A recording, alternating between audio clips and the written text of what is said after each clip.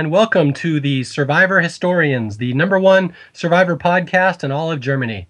I am Mario Lanza, as always. And I am Jay Fisher.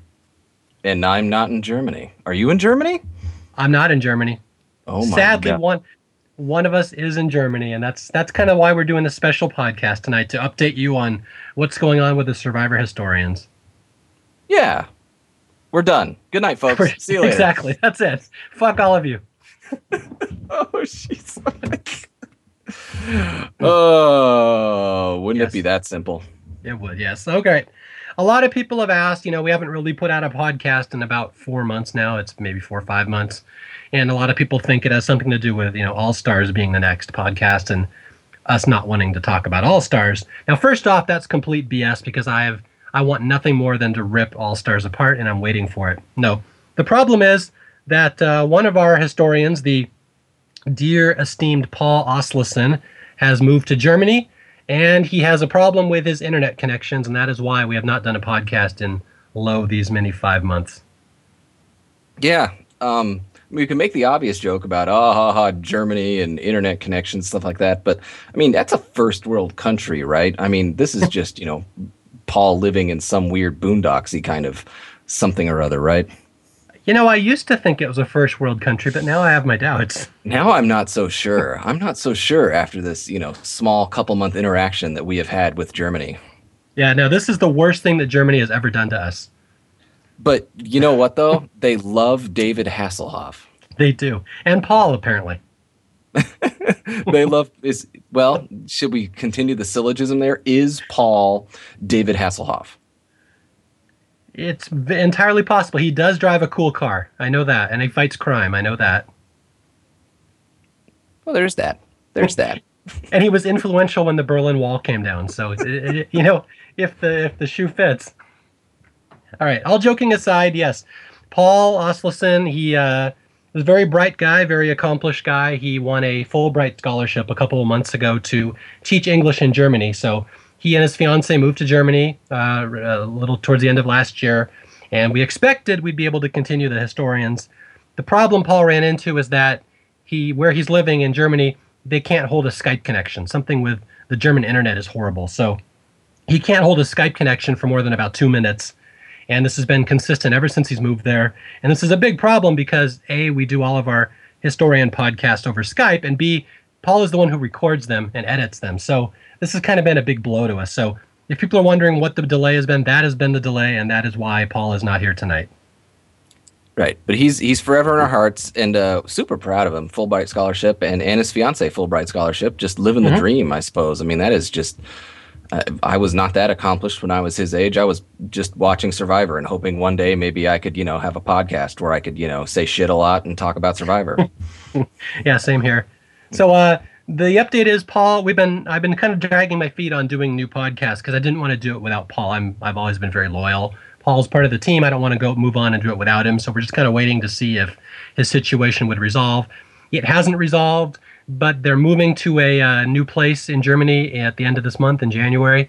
So it's entirely possible we may have this resolved. We just don't know yet. So that's one of the reasons I wanted to update you. And the second is because we are having a little bit of a contest here. And I'm sure Jay would kind of like to help fill you in on that one. Yeah, I can help fill it in there. Also, just, yes, we're going to have this podcast without Paul, but in the nicest way possible. This is a stall tactic. Yes, it's a football game. We are running out the clock right now. That's good. It's good. I'm really glad that we are doing so. Anyway, we also thought we could have a contest, and I could go in and explain it, but I think you should explain the whole thing. First of all, because you're the star of the show, and you're the one that gets paid for this, and we don't. But the second part is that I believe that we have chosen to name this the Survivor Historian Apprentice. That is correct. This is now a contest where we are going to need a fourth historian. Basically, we need a temp. If you've watched The Office, we need a Ryan the temp to come in here where we can just, talk shit about and make fun of. But we do need a fourth historian just in the off chance that Paul will not be able to continue his duties as Miss America. So that's kind of what this contest is going to be. We need someone on call just in case Paul's internet falls through, and we need someone to step in and jump right in, with both feet ready to go, and as be our third. So What we're going to do here in the Historian Apprentice contest is we're going to ask people to send in like a little essay telling us why you think you should be our third historian, why you think you have the balls to think that you could replace Paul Osleson, and should he not be able to fulfill his duties. So what we're looking for is someone who theoretically has watched the show since the beginning of time. Now, that's not necessary. It kind of drives a little dagger right into my heart saying that it's not necessary, but we are all the way up to All-Stars. So you have to at least have watched the show since Amazon Pearl Island, somewhere in there, so we have some context. But that's only half the thing, because they're, Survivor fans who are know-it-alls are kind of a dime a dozen. I could name 50 people off the top of my head who know everything there is to know about Survivor. What we're looking for mainly is why you think you would fit in well with us, why you think you'd fit in well with Jay and me and our sense of humor. If you've done podcasts before, if you write comedy, if you listen, if you know the show real well. So we're looking for like a little essay, why you think you should be the one. And don't make it long. We don't want to read like 20 pages for each person. Just write like 1 or 2 paragraphs. Just email it to us at survivorhistorians@gmail.com. And what we're going to do on the next show is Jay and I are going to pick our 10 favorites.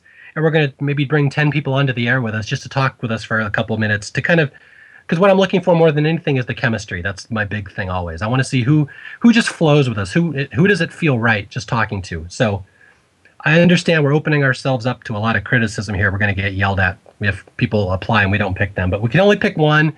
And again, this is not a permanent job. This might not even become a full-time historian. This is mainly just as a backup for Paul. You need to be his understudy. But we will need a third person, because should Paul's new place not work out, we do have to move on without him. So that's kind of what we're looking for here.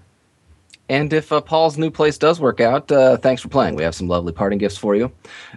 No, exactly. Actually, no. If it does work out and Paulo goes normal, I mean, I'm sure that whomever we select after this process, we can bring on for a little bit in something. I don't know if it's going to be a full episode. There's no promises for this, but I think a promise that we can make is that at some point, if you win this contest, you will get on the air on one of these podcasts and get to rip some shit off with us. What do you think? Absolutely. Yeah. And again, I'm putting this out there right now because I have run contests like this before, and what you end up with was a lot of hurt feelings of people that don't get picked. Please don't take it personally if you don't get picked. We can only pick one person. And again, chemistry is really the big thing. I'm pretty good at judging who's going to work and who isn't. So if I don't pick you, it's nothing personal. It's not you, it's me. So I'm just laying that out there right now.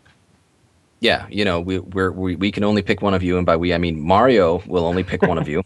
So all hate mail goes to Mario, and all other mail doesn't go to me. So it all goes to you. Hey, win-win for you.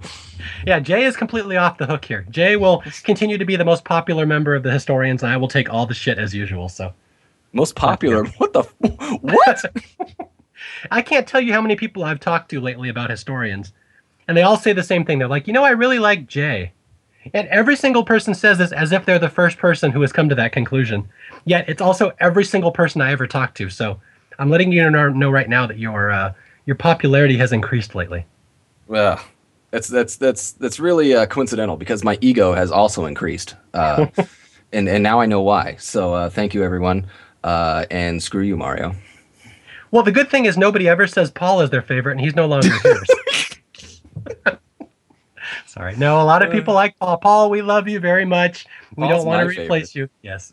Paul, we wish you the best of luck in your new podcast endeavor and all your Fulbright scholarship, your adventures. But and yes, also, do you still have that blinky light jacket that you wore when you sang on the Berlin Wall when it came down? Freedom. That's all he was looking for, was freedom. Ah, the Hoff. What a guy. The best guy. Okay, so those are the details. Survivor Historians Apprentice. Send in your essays to survivorhistorians@gmail.com. I'm not going to see them any other way. It's got to go to that email address so Jay and I can both look at them. So just send them in if you think you'd be a good fit and if you think you would make an excellent addition to the team. And if you bag on Paul, it'll probably help. Always. All right. That always helps.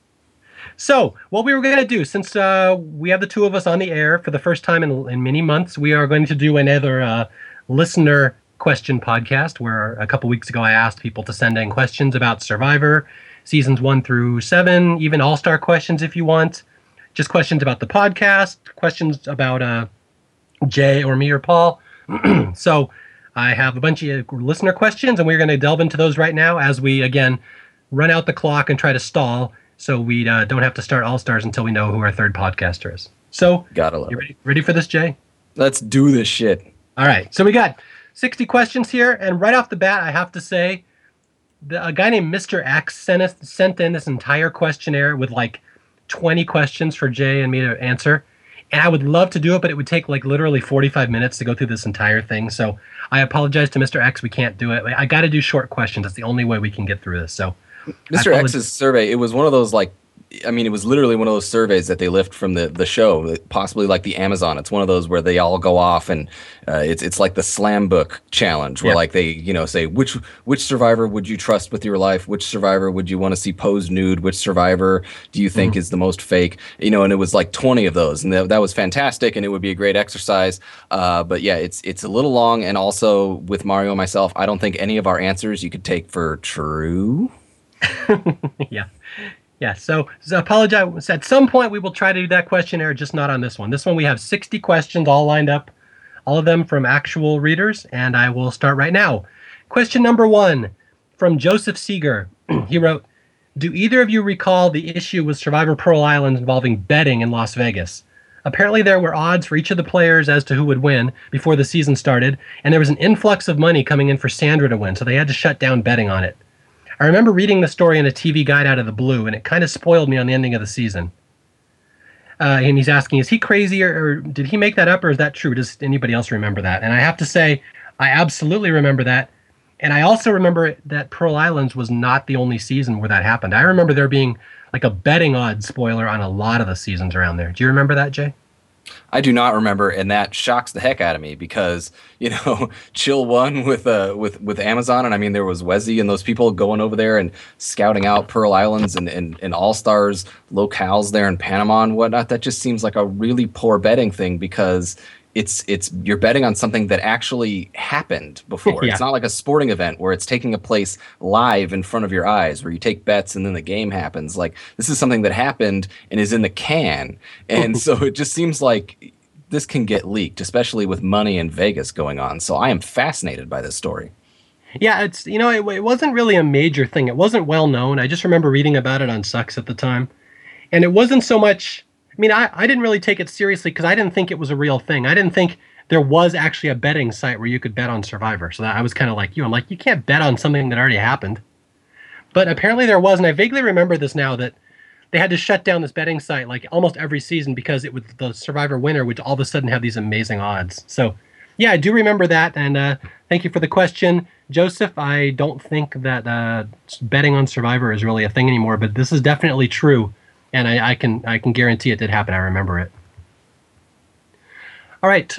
Question number 2 from Jericho McCune. He says, of the first 7 winners, whose story did you like the most? And of the first 7 seasons, whose storyline did you like the most? Oh, boy. I'll let you go this one. All right. Of the first 7 winners, whose story did you like the most? Of a winner, I mean, I'm going to be very brutally honest with you. As much as I love the first 7 seasons of Survivor and hold them in a holy pantheon, as far as a winner storyline goes, none of them are that great. As much as I love Tina, her story, as was best described by Tape Watcher, and the dog that didn't bark was her sort of purposely not being shown her story, right? So, looking back on it, you're like, boy, it would have been great to see Tina more. You kind of have to read between the lines there. And with a lot of things, it was kind of like Vesepia. You sort of had to read between the lines. In Brian's story, Brian just dominated the game, but, there was no real, it was just Brian doing really well at the game. And then Jenna's story, just kind of her, pulling it out at the end and maturing right near the end. And Sandra just being there when the dust clears after the Rupert Fairplay Burton kind of stuff.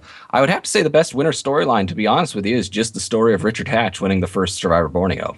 Just seeing him kind of take control of the game. You'd get him and the Alliance's stories kind of through there, and then him taking his hand off at the final 3 where he's laying out the plans and he's talking. I think that's the first 7. I think that's probably the best storyline of winners. It's funny. I went into this question expecting to say Tina. I've always said Tina is maybe my favorite winner.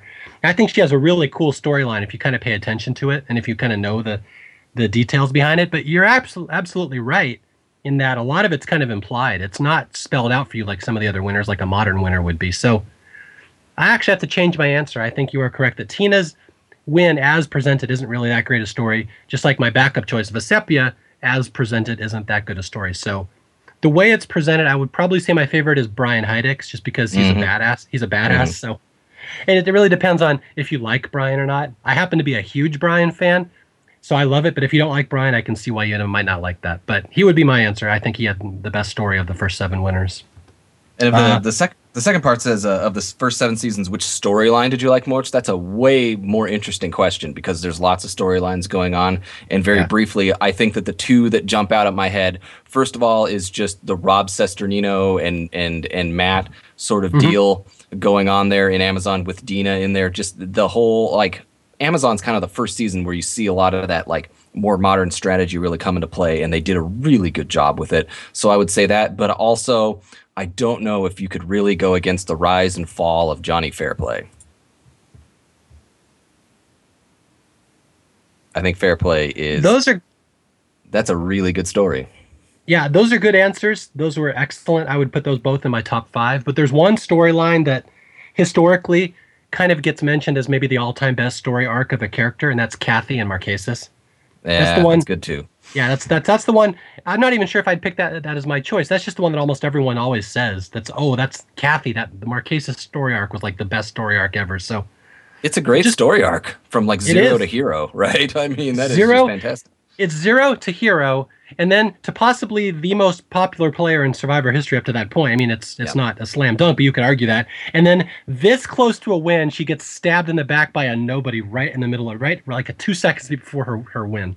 I mean, that is an epic story arc. That's Empire Strikes Back story arc right there. It is good. That is good. Yeah. All right. Third question, Kelly G, and this is a fantastic question. I'm glad somebody asked this. Do you guys feel that Survivor can help serve as a time capsule of sorts about the changing social ideas and acceptance of homosexuality in America? She said, back in Borneo, other contestants openly made jokes about Richard's sexuality, and he was routinely referred to as a fag without the word being censored. In Africa, Brandon's effeminate nature was constantly used as a punchline. And yet years later, you have contestants like Todd, where their sexuality was never really a subject at all. In the latest season, Blood versus Water, you had a gay couple competing together, and no one cared about their sexual orientation. The only question people had about that relationship was, what the hell is Caleb doing with Colton? Caleb seems way too good for him. Curious if you had any other thoughts on this subject. This is something that's fantastic, and I don't remember if we talked about this in our Borneo podcast. That was so long ago.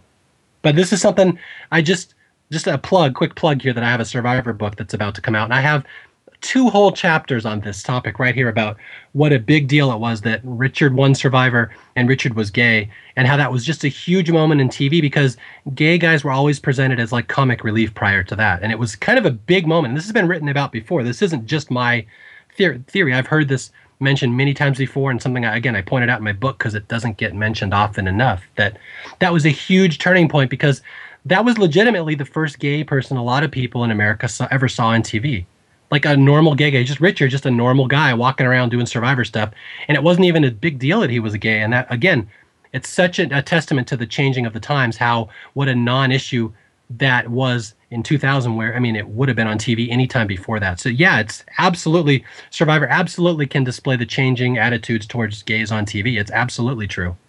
You can also look no further than the reunion show for, Caramoan, where they had a brief little segment with Rudy that they brought him back. And, Rudy and Richard had a little bit. And it was like, first of all, why are you doing a bit when they have nothing to do with the season or anything? It was just very strange. But the second part is that Rudy, was going along with the bit and calling Richard a queer like he did on the first season and stuff like that. And it's like, it was, when he did it in the first season back in 2000, we all just kind of went, oh, that Rudy, what a guy. And now he does it and you're kind of like, that doesn't seem right anymore, and it's not like,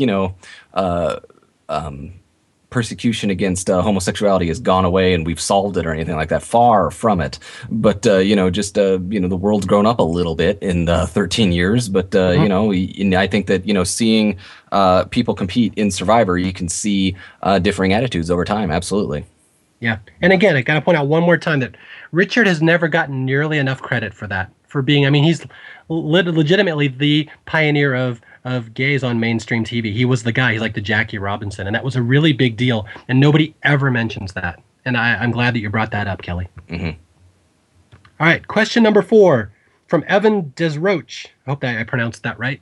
Evan asks, I didn't. Oh, yeah, Evan, with the last name, the French last name, says, if Rob Sesternino votes out Jenna instead of Heidi, does he win Amazon? You ready for this answer? You ready for this answer, Evan? Here you go. Maybe. That's right. He's not the greatest survivor mind on the internet for nothing, folks. Jay Fisher. I mean, this is the thing. You always have to look back, and I mean, we always look at things with sort of a rose-colored glasses. Yeah, if he votes out Jenna, I mean, it turns out that Jenna had a lot of fight in her, and Jenna did a lot of growing up, and Jenna was a challenge threat. And it's really weird because you would think that Heidi would be a challenge threat. She was a PE teacher, for crying out loud, going in there, you know, and she obviously thought very highly of herself. But, you know, Heidi didn't do so well in all those challenges. So when you're thinking about it objectively, you're looking back and you're like, well, they voted out one of those two girls. If they vote out Jenna, Heidi probably isn't a threat to win challenges along the way. And Heidi is Heidi. So does Heidi, you know, go to the end of a final 2? Then, you know, you think, you know, Matthew or Rob wins that final 3 challenge. They take it. But here's the question. If it's Heidi, do they vote her out at 4? Then it's Rob, Butch, and Matt in the final one. And then you would think that like Rob would go with Matt and probably Rob beats Matt. But it's not super clear. If Rob had enemies over there on the jury, maybe he beats Matt in a final vote. But, you know, to me, this is a very weird hindsight-y question because it's very easy for us to sit back and look and go, well, he had to vote out one of the girls. He voted out the wrong girl. But it's like he voted out the one girl that wasn't openly saying she wanted to quit the game. Like, it was exactly the right call to vote out Heidi and keep Jenna. Only in hindsight, it was the wrong call. But there's no way to just, you know, it wasn't like it was a 50-50 flip a coin. Like, you had all the reason to vote out Heidi because Jenna just seemed like she had no fight. But it turned out she didn't, or she did have fight. So I mean, that's really the thing. So it's a tough question to answer because it's like, oh, could he? If you voted out Heidi, could he win? Probably, possibly. There's really good avenues there because Jenna ended up being the entire season spoiler there at the end. But how would he know? How could he know? Yeah, no, I'd agree with that. There's nothing I can add to that. It's if you're looking at would Heidi have been in that balance challenge instead of Jenna? You know, she probably beats Rob anyway. Women have smaller feet and better balance, so. I mean, that's the thing. If you're just looking for a straight flip, there's no way to know either. Right. And Jenna was showing some fight and all those things. And you noticed that Matthew stepped down, you know, because he was trying to throw that challenge and put the onus on someone else. But does he have that confidence that, you know, no one really wanted to go to the end with Rob because they thought Rob had a really good chance to win. So does Matt even throw that final 3 challenge if it's Heidi? And he's, you know, not entirely confident that Heidi's going to beat Rob and take Matthew to the end. And not Rob, you know, like there's a lot of what ifs there that we just don't know.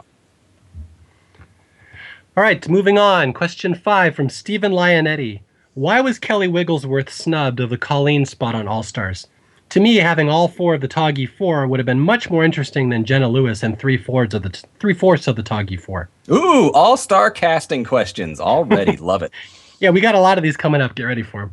I'm ready, man. Let's do it. Do it. Yeah, my answer to this one is I never thought Kelly was really a big character in Borneo. And I don't know, that's kind of a weird thing to say since she was part of the Toggy 4. But to me, it's like you had Richard, Rudy, and Sue, who were the 3 remaining members of the Toggy 4. And Kelly kind of bailed on them about midway through that season where she didn't really want to be in the alliance.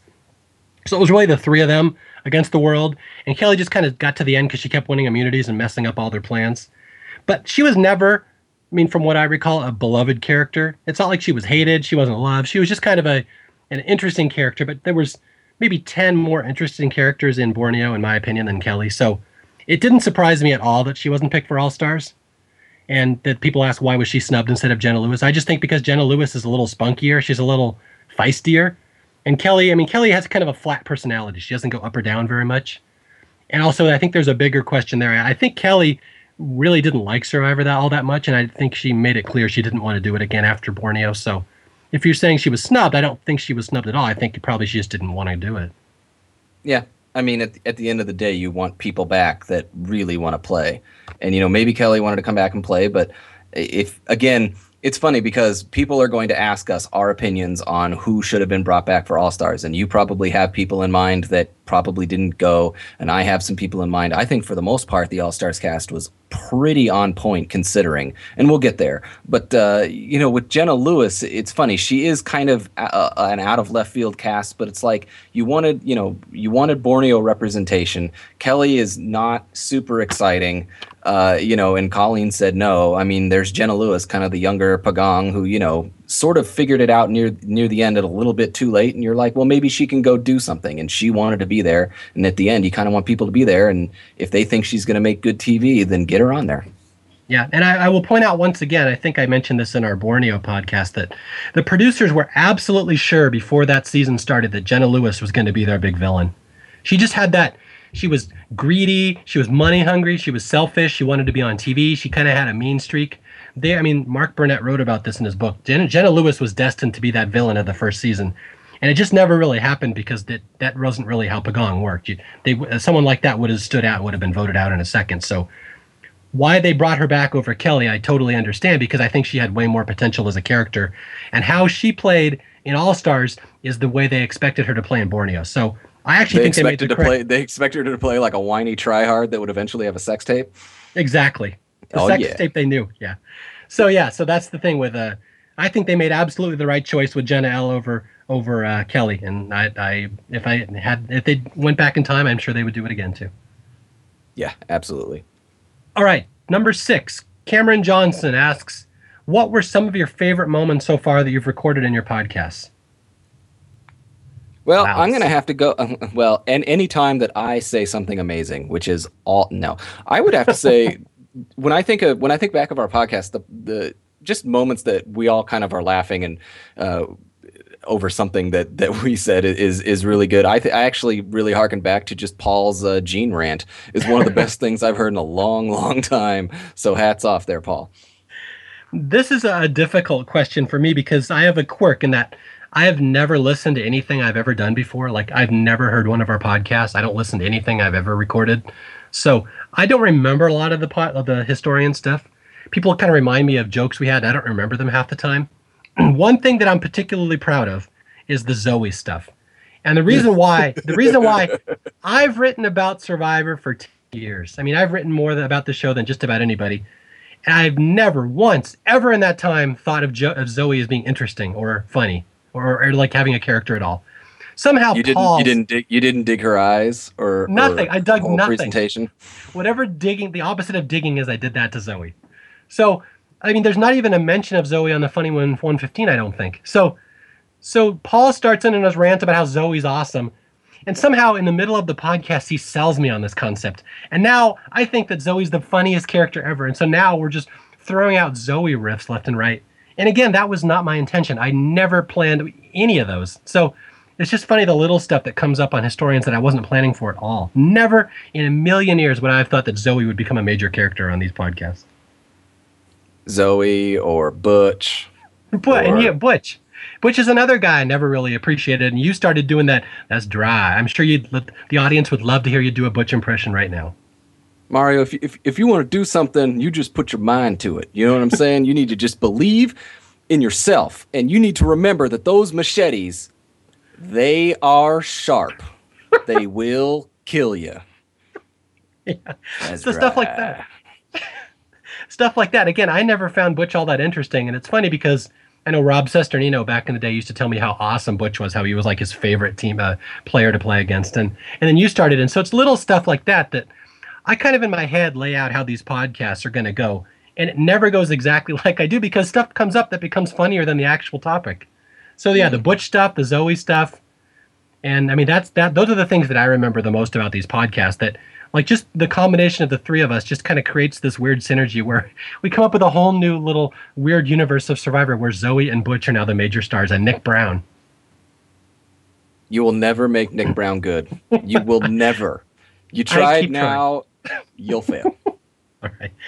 And I have to say, on my own behalf, there's one joke that I was particularly proud that I made. It was It was in the Marquesas one when you guys said something about African things, and I just off the top of my head said, "Hey, that's how Pascal referred to Sean and Vesepia, the African things." And that was one. That's maybe my favorite joke I've told in the podcast. But nothing beats the Zoe stuff for me. No, that's pretty good. I mean, most references that I get on Twitter and blah blah blah are all work hard, play hard related. So, do we have is that a shirt that's available on Funny 115? It probably is. I'll have to go check. I'm not entirely sure if you can get that shirt, but if you'd like a work hard, play hard shirt, I can make one for you. We need one. And again, that was all Paul. A lot of people say, well, Paul doesn't really talk much on the podcast. You don't really notice he was there. Paul's amazing. All that Zoe stuff was Paul. We just ran with it. So that's the thing. I really hope Paul can continue doing these shows because he adds a lot to it. That Zoe stuff absolutely kills me. It still does. All right. Question number 7 from Charlotte Ducharme. Everyone talks about how screwed over Andrew Savage was by the Outcast twist. Nobody ever talks about how screwed over Sean was. The chances of him winning were probably gone, but he probably would have gone a lot further.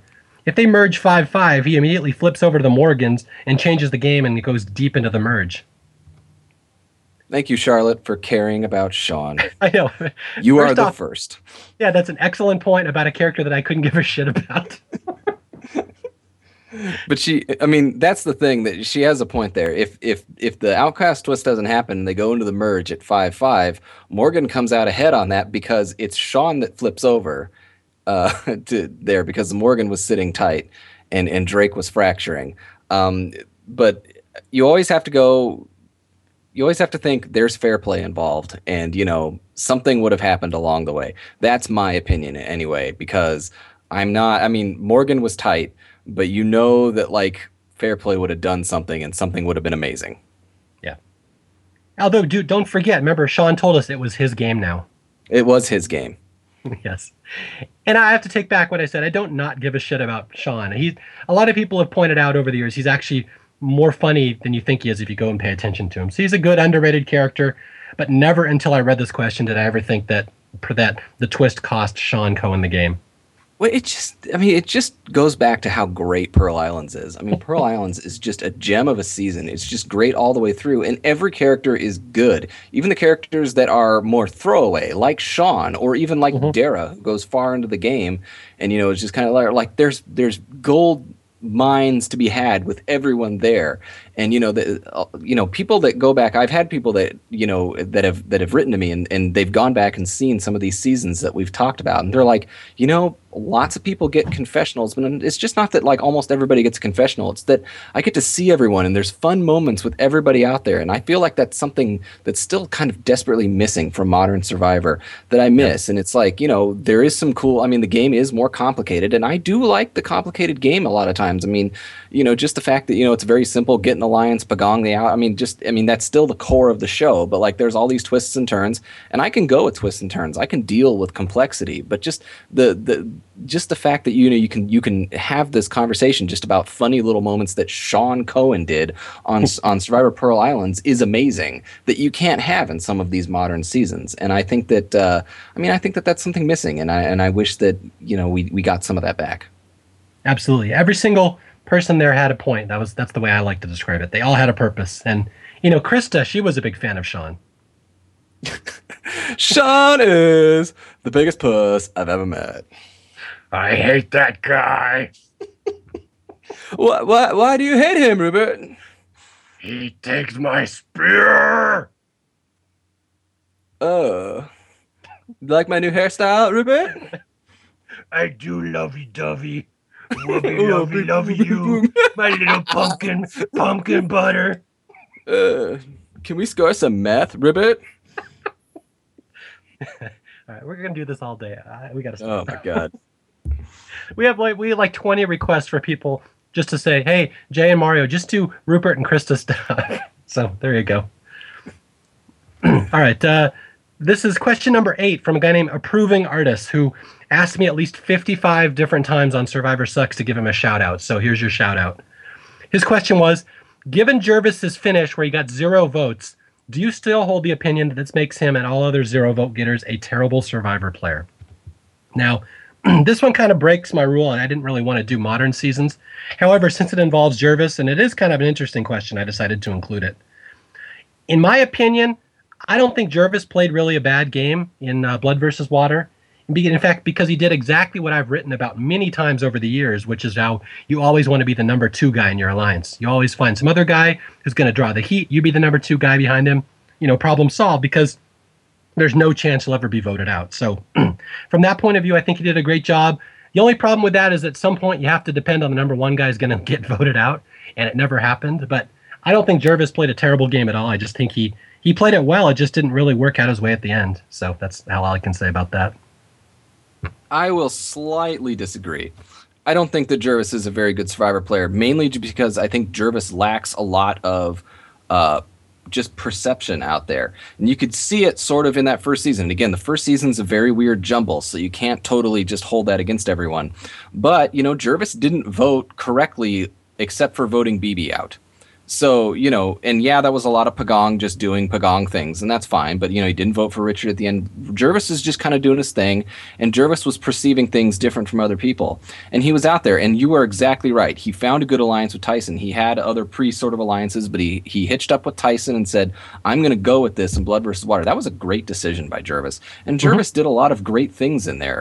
To say that Jervis is a terrible Survivor player is not necessarily true. However, Jervis and Monica, for that matter, the problem is that it's cool to be in a dominant alliance, and it's cool to have like a number 1 guy sort of calling the shots and making the decisions. But the problem is that both of them failed to realize that everybody liked that guy. Yeah. And if they like that guy, you need to get that guy out. If they hate that guy, you're sitting pretty because they won't vote for that guy. But, the fact that, there were clues along the way that said, we like Tyson, we'll probably vote for Tyson. You can't just go to the end and say, well, I was kind of hoping that they'd all just dump on Tyson. They've told you that they're not going to. So you need to change the plan. And they didn't. And it's kind of unfortunate they didn't. But, that's the way it goes. And I think that, I don't know if this is a question later, but a lot of people just said, does your opinion on Jervis change? It doesn't at all. Jervis is a likable guy who, is got decent survivability skills in a social game. And I think that showed, if you looked at it, it showed in Borneo. And I think that it just kind of came through in Blood versus Water. I never saw Jervis as a potential winner of Survivor. I just saw him as a, he could go far given the right circumstances, and it happened. Yeah, you could draw a lot of parallels between him and Stephen Fishbach in Tocantins. Same thing. Like, if you're the number 2 behind the big guy who everyone wants to take out, at a certain point you kind of have to take him out, or it's not going to work out real well for you. And that's kind of how I look at it. Yeah, I mean, right. That would be it. Drawing between him and Fishback, because I think Fishback is the superior strategist, but how dare you say that? By a wide margin. But yeah, I mean that's the whole thing. You got a tight alliance with somebody, and it's cool. You can say, well, I'm going to put them out in front, and they'll catch all the flack. But if they're catching praise, then you need to do something. Yep. All right, question number 9. I love this one from Gary Dreslinski. Mike Skupin and All Stars. Tell us what happened. Well, Gary, there was a fire, and he hurt pretty bad, Gary. Terry, yes. Dang it. What you go. Oh, man, Jay just tongue-tied, like both of us. Edit all that out. All that's bullshit. We cut all that out. All right. We cut nothing. Are you kidding me? Exactly. We're going to release this verbatim. It's going to be exactly as we recorded it. Okay, so Mike and All Stars, what happened? This is an interesting question. I would love to say I can tell you the definitive answer. All I can tell you is what I've heard. And again, I have a pretty good track record because I've had a lot of sources with this over the years. But Mike was not a producer favorite for many years. And the reason why is because Mike Skupin tends to open his mouth when he shouldn't open his mouth. And I was told this by about 4 different survivors over the years at different events and stuff, how Mike is a great guy, except he's always late. He's always running late. And he always will release information to fans that he shouldn't be releasing. And this is what I heard happen with him at All Stars. That I heard is that he was cast in All Stars. He was going to be one of the 9 male cast members. But he made the mistake of blabbing it to people. Oh, I'm on All Stars. It's going to be season 8. I'm one of the cast members. And you really were not supposed to do that back then. And CBS was absolutely, they were very tight with this rule. You did not break this rule. Do not blab about the show insider stuff unless we say you can. So what I heard is he was cast on the show. He blabbed too much. They decided to make an example out of him, so they cut him. And that was why he was not on All Stars. And that backs up pretty much everything I've always believed. I thought, going back to 2003, you got to go back in a little time capsule here about 10 years ago, that if I'm casting All Stars after season 7, Mike Skupin is just about the first guy I put in that show, just because his storyline was so unresolved and he was a big name. Not a beloved name, but he was a big name Survivor character with a big story. And it would have been a huge moment to see him in All Stars get a second chance. And then for him not to be on that cast was absolutely stunning to me when you had people like Boston Rob, who were so much more minor characters than him.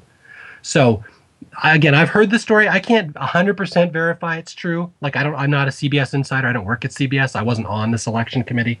But I've heard enough people over the years tell me this, that I believe Mike was in that cast for All Stars, and he opened his mouth like he did a lot, and he got nailed for it, and they made an example out of him. And that's what I think happened. That passes the smell test to me. Mm-hmm. That sounds pretty right.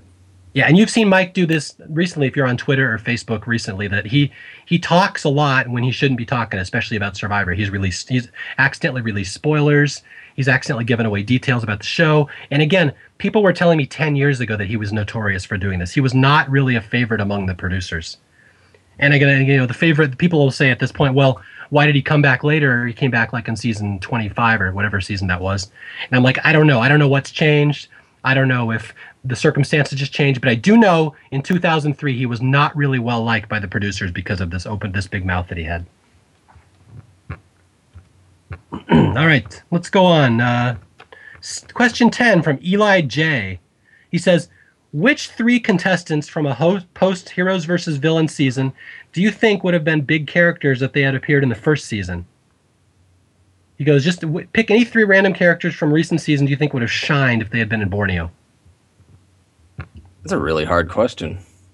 Actually, there's 2 that came to my mind immediately. Oh boy, here we go. Yeah, this is because I've talked about this on the internet when their seasons came out, and these are 2 characters that were both mocked really bad on the internet at the time.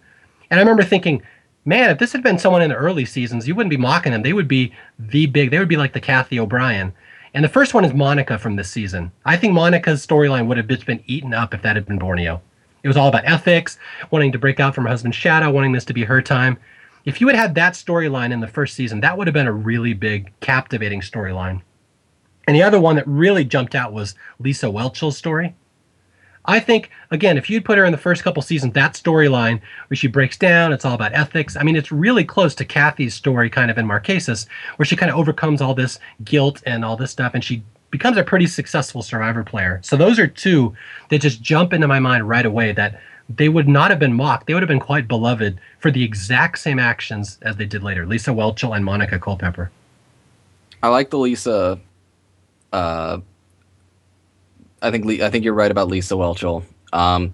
Monica, I feel though, with a lot of modern Survivor, with a lot of returnee sort of things, you sort of need to know. I mean, there's a lot of things that went into Monica's story in Survivor Blood versus Water, mainly being just the fact that her husband, Brad Culpepper, was out there with her. That helps kind of, be the catalyst for that story. If Brad is not present, then we kind of have to, you saw him out there, you saw him struggle, and people kind of gang up and get rid of him sort of early in the game, and then she has to talk about how, Brad's misunderstood, but then she's trying to get out from under Brad's shadow. All of that is not present if he's not out there, and she's just out there by herself. And then it sort of relegates back to Monica appearing on Survivor One World, where, admittedly, she was sort of a non-factor in the game, so we didn't get a whole lot of her story, because that's as modern Survivor do. But, that sort of really has to become present, whereas Lisa Welchel needed nothing other than Lisa Welchel to get that story going. So I like that answer a lot more. I think Dawn Meehan would probably be a very beloved character if she's on one of the first couple seasons. I guess we're seeing a pattern here, sort of the middle-aged female character sort of getting a lot of play in some of those early seasons. Well, that brings up an interesting question. We're going to go off topic here, but it's interesting that the Survivor audience doesn't really like middle-aged females as much anymore. It's interesting that we mention all these 3 that were all kind of mocked mercilessly on the internet, and people don't like them all that much. But these are the 3 we picked out as, It's funny because they're kind of the catalyst for a lot of these later seasons. You know, they may not be the big character or so much the focus. I mean, I think Lisa Welcha was very much the focus in Survivor Philippines. But, you know, Dawn was the driving force in Caramoan, even though it was the John Cochran show. It was a lot of Dawn's decisions that sort of drove that show going. And I mean, Monica definitely, you know, the Survivor Blood versus Water began and ended with Monica. You know, I mean, that finale was all Monica. I had the one of the bosses, I mean, one of the principals of my school who knows that I'm a Survivor guy came up afterwards and said, I just watched the finale. He didn't watch the whole other Blood versus Water. He just watched the finale. He said, I thought Monica had it. You know, and I'm like, that's interesting that you say that. But if all you saw was the finale, the story was about Monica. You know, it wasn't about Tyson. It wasn't about Jervis. It wasn't about anybody. It was Monica's story. But it wasn't Monica's story the whole time. You know, it sort of came and fit in spurts. But, you know, it's interesting that sort of the middle-aged female is a sort of a driving force for some of these later seasons, and yet people don't like them. It's very weird. Mm-hmm. Yeah, it's interesting. I like to think about this question a little more. Again, I'm not really strong on the seasons after heroes versus villains because I don't really care about them that much. So I'm having a blank drawing even some of the major names. You know, one name that jumps out is Leaf. Leaf would just be a huge character in any season. I'm kidding. I don't know. Leaf was dud. I totally, yes, I agree. There's a lot of names that come up that I would be like, it would be fun to see what they would have looked like on the first season. Not that I necessarily think they would be big characters. I don't know. I think Kim from World, who I think was, you know, an incredible early season. I don't know. Let's see. I'm trying to think now. Does Coach Wade count? Is he post HBV? No, he's season 19, and he's the very first person I thought. Just, can you imagine if he had been on Borneo? If Coach was doing his Tocantins shit on Borneo? That would have been amazing. Oh my God. You know, but there's people that I think would have been good, like Marty from Nicaragua. You know, there's some people on there that I think would have had some, maybe had a good storyline in the first couple seasons of Survivor. But I think we're just going to exhaust ourselves. We need to move on. All right. Question number 11 from Robert Milner. I've been growing more and more convinced over time that Paul is secretly Charlie Herschel from Survivor Gabon. Well, he's not here. Could you please answer the rumors once and for all? Well, Robert, Paul's not here right now. But then again, neither is Charlie. I'm not sure if he's kidding in that question or serious. I do not believe that Paul is secretly Charlie Herschel. I have seen Paul rave about Marcus before, so it makes me wonder. So honestly, I have no idea. No, I don't think he's Charlie. Doesn't everyone rave about Marcus though? Like, does anyone like sit there and bash Marcus? Is that a thing? Do people do that? Just Colton. Colton's the only one that does. All right, let's go here to question 12 from Jericho McCune. I'm interested in a Tina Wesson alternative. Would the Survivor franchise be much different if Tina wouldn't have gotten the first intentional purple edit and all of her work and machinations had been put on display? So basically, would the franchise have been different if Tina was shown being the mastermind? No. No, I say no. Yeah, not really. I mean, again, it was so necessary back then to hide the winner. They didn't really give her a purple edit as if so much as they just needed to keep the winner a surprise. That was the big deal with the producers. The audience could not know the winner ahead of time. Would the franchise have been different if Tina had come off more like Kim in One World? I don't know. I mean, it's it's hard to think of this question in a vacuum because you really can't overlook the fact that the winner of the second season had to be presented totally different than Richard because Richard was so disliked. So you can't really say, like, would Tina get given more credit? Would Tina's reputation be better if she'd been given more credit? Because they weren't going to give her more credit. That's just how it couldn't happen after Richard. So I'm not sure you can answer this question. All right, what do we got here? Question 13 from Joshua Lemer. Who do you guys think is the worst overall player from the first 7 seasons of Survivor? I don't even have to think about this one. I want to hear you first. Well, I'm going to give a wishy-washy answer, so you go first. I'm going to say an answer that will generate lots and lots of hate mail because they got to the final 2, but I will say Lil is the worst Survivor player I've ever seen. It That's a good one. I don't know if I can really disagree with that. I mean, I've said it before. I've said it on this podcast. Lil cut a swath through Survivor Pearl Island. She just left, just a mushroom cloud of destruction in her wake. But what, and people, on the last listener questions, people said, well, she sort of, set a path of destruction like Dawn did in Karamoan. But it's like Dawn knew what she was doing. She was, doing something on purpose and, cutting throats to get her to the end. Lil was just so reactionary and knee jerk the whole time. She was getting manipulated around by Fair Play and by Burton. And, she was just, they were just kind of playing on it. I mean, it was incredible that, she just sort of unintentionally sort of screwed up Pearl Islands for a lot of people. And it's amazing. And I'm glad that we got to see it. Now, is there anybody you could think of a logical argument that anybody could have been a worse player than Lil? And I know it's an easy answer to name like a first boot, but like Sonia didn't really have a chance. She was old. Peter was awkward. John Raymond was awkward, but you can't really argue they were a horrible player because they only really got one chance to make a first impression and they screwed up. But I mean, Lil just consistently just screwed everything up for everybody. I think I'm going to say this, and I think this is the first time I've said this out loud, and that's not everybody can win Survivor. Everyone goes in there and everyone kind of, it's a TV show and, there's 16 to 20 people that go on a season and play Survivor. And, we see their bios and stuff on CBS.com and all these other places beforehand. And, so we sort of pick favorites and, these are real people going on the show and we start to, get favorites. And then because the show's so popular, people get fans. And so everyone's just like, oh, well, poor Lil, she could have been going on there. And it's like Lil, in all likelihood, didn't have a chance in hell of winning that game, just who she was and how she was going. And with all seasons of Survivor, there's a good, if there's 18 or 16 people on Survivor, there's a good 6 to 7 people that just have no shot at winning, just as to who they are and how they're going to be going. And, what you try to do is suss out who those people are. And, it's tough to say, if someone comes on there and has no shot at winning, are they a bad Survivor player? No, not really. I mean, they're not great, but, they're not really given much. But, Lil, not that great of a Survivor player, and then she managed to get herself in all these fun situations. And so we had a large sample size of Lil mistakes versus, like a Sonia's first boot. She didn't really make any mistakes. She just wasn't going to win, and she was out early. And so, to be a bad Survivor player, you sort of have to get into good positions and then make poor decisions. So, that it requires a little bit more work and effort and sample size. And I think we've got a lot of it with Lil. Absolutely. She had plenty of times to prove it. Yeah. Yeah, even the stories that come out about Lil afterwards from like Sandra, from Fair Play, from any other interviews, like nobody ever says anything nice about Lil during Pearl Island. So it's like, it's consistent. I've never seen a player that was that consistently disrespected. All right, here we go. Question 14 from Michael Quigley. At what point did you decide you disliked New School Survivor?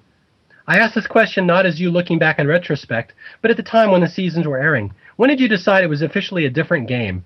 And additionally, when did you decide you didn't like this new game?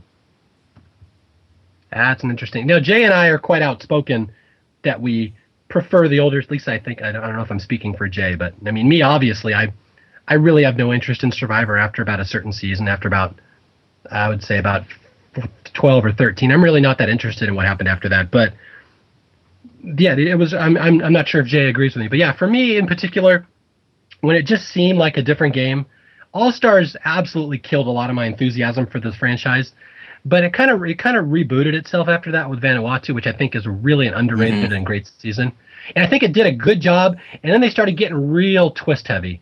And it was right around Guatemala with the Hidden Idol, and then Exile Island with the 4 tribes and the Hidden Idols, and then Cook Islands, which was just an orgy of twists and idols and goofy crap. And it was right around there that I decided I really didn't like this anymore, and I really didn't care. So if you're looking for my answer, it was right there in seasons 12 and 13 where it really didn't feel like the same to me, and I wasn't that invested in it anymore. So that's my answer. It was, in particular, Exile Island.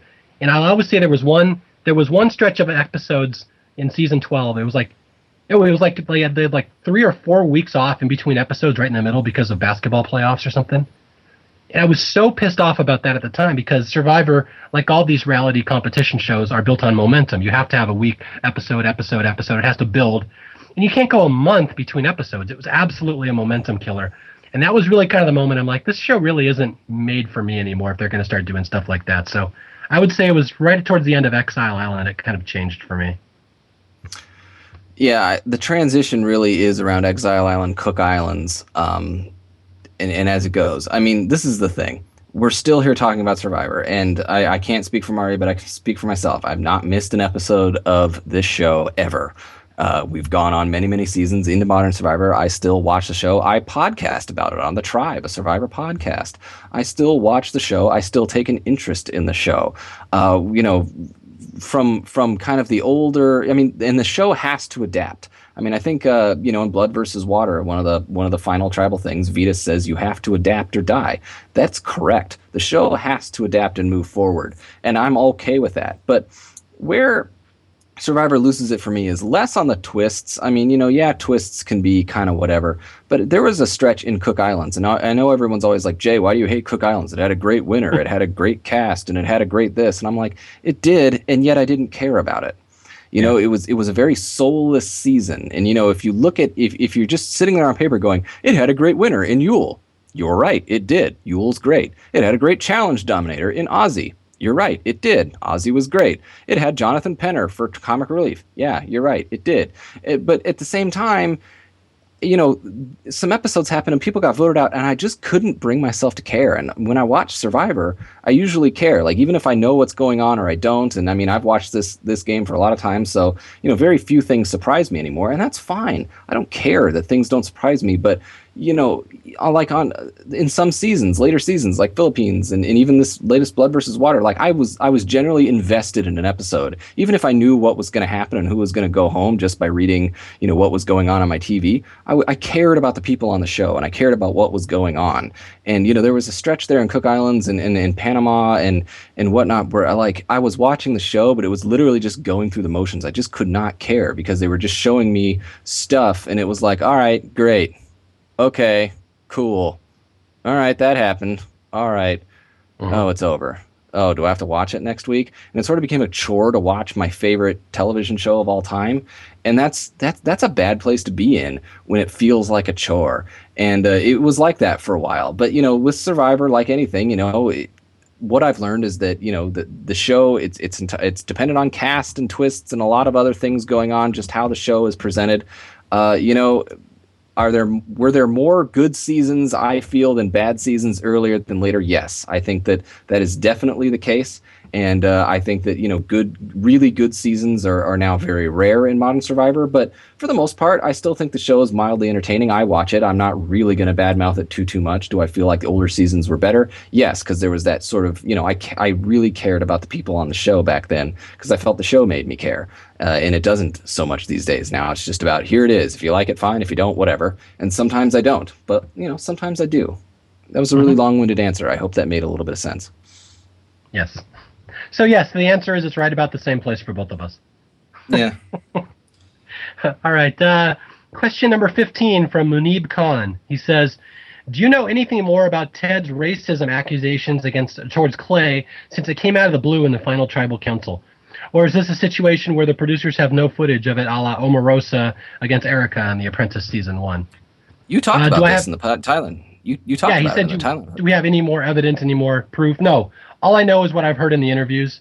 I don't know any more than that. I have nothing to add other than what we said in the Thailand podcast that they claimed that, was this Clay against Brian or Ted against Clay? I mean, there was a lot of racist stuff in that finale, if I recall, where now they're saying that Brian was saying they couldn't have two black winners in a row. So, but no, I don't know anything more than what we said on the podcast. I don't know if it's 100% true, but there's definitely interviews out there that suggest all of this is true. Who knows? Question 16 from Cameron Johnson. What are the possibilities of you guys redoing the Borneo podcast in the same episode-by-episode style of the podcast afterwards? We recorded that, 3 years ago at this point? I don't remember the Borneo podcast. And again, I never listened to anything I'm ever on, so I've never heard our shows. If it was totally different, this is news to me. I don't remember that. Do you remember that? Well, let me remind you. The first episode we ever did, it was the three of us and Beatles. Yes. And we talked for a little over 2 hours, and we talked about Borneo, we talked about Australia, and we talked a little bit about Survivor Africa, and then we ran out of time. So then the three of us did the next podcast, and it was just one podcast, and it was, again, around 2 hours. And it was just the three of us, and we didn't talk about it episode by episode. You sort of had some big bullet point topics that we talked about. Like one of the first things we talked about for, a good half hour or so was just the question, was Survivor rigged, at the time, and whatnot. And that was we sort of went on big topics or big questions that people had, and just more of the production stuff that went on. And then we sort of ended Borneo, the last half hour of that show. Well, we did some listener questions because we were doing that at the time too. Sorry, guys. And then we also did the Where Are They Now segment for Borneo, which we didn't do otherwise. And then in Australia is really the first podcast where we sort of, it was a two-parter, first of all. Now they're mainly routinely three. But that was sort of where we went, all right, what happened in episode 1? What happened in episode 2? We didn't really do that with Borneo. We sort of just did big topics and talked about everybody. I think we covered it pretty well. I know people really want us to kind of go down there and mine, each episode for, fun little tidbits and quirks. But I feel like Borneo is just, a magic in and of itself. I think just sort of talking about the show itself and just about the raising of the show and the concept of the show the way we did, I think that was pretty good. Yeah. Well, again, Borneo is a season that is so well documented. I mean, there's books out there. Yeah. Mark Burnett has dissected that season down to every little detail. So I don't really feel the need to go in there and redo Borneo, just because there's nothing more we can say that's hasn't already been out there for 15 years in books and stuff. So again, just read Mark Burnett's book that tells you everything you have to know about Borneo. Read The Stingray by Peter Lance. That has a bunch of good details. So no, I think there's a 0% chance we'll go back and redo Borneo, just because it's been documented. There's no point to having a Borneo podcast, really. Also, read any bullshit that Mario Lanza writes, because I'm sure he's going to talk about Borneo quite a bit. Yeah. Oh, wait, I'm sorry. I mean, my amazing partner, Mario Lanza, has probably written something that is just great. Yeah, again, I have a book coming out, which is like 700 pages on the first 3 seasons. So there's a lot of Borneo in that. So you'll get your fix. But no. God. I mean, great. That sounds amazing. When's that dropping, Mario? I don't know yet. That's why I'm not mentioning it too much. I don't know. Bitch. At the end of the podcast, I'll give you the details on my book. I don't know much. All right. Question 17 from Michael Cermak. What is your philosophy on the notion that Survivor is just a human version of chess? I personally think it's way off base because it assumes that gameplay exists in a vacuum and disregards the human and society building elements of the show. However, I often see many fans characterize Survivor as such, and I'm wondering when the tone shifted from the show being about a social experiment to being about who can be the biggest strategic robot. Is Survivor a game of chess? No, that's not even close. I mean, I've never heard a good Survivor player describe it as a game of chess, because every player has their own motivations, their own desires. You have to understand their desires. So it's not chess at all, because chess is very one-dimensional, where I move this, they move this, I'll move this. That's so simplistic for what Survivor really is. So no, I totally disagree that Survivor is a game of chess. Survivor is Survivor. It's its own beast, and when people say Survivor is a form of chess, they're trying to just analogize it to something else. And I understand the analogy. I don't think it's correct. I often, and I've now caught up and seen a lot of seasons of Big Brother. And I think if you're going to make an analogy just on game complexity, I would almost say that Survivor is checkers and Big Brother is chess, but neither is true. None of that is true. Neither of those are checkers or chess. Survivor is Survivor. It is its own social game, but people are trying to talk about, with chess, good chess players, can think several moves ahead on the board, can, move things and say, well, they're going to do this, and then I'm going to counter with this.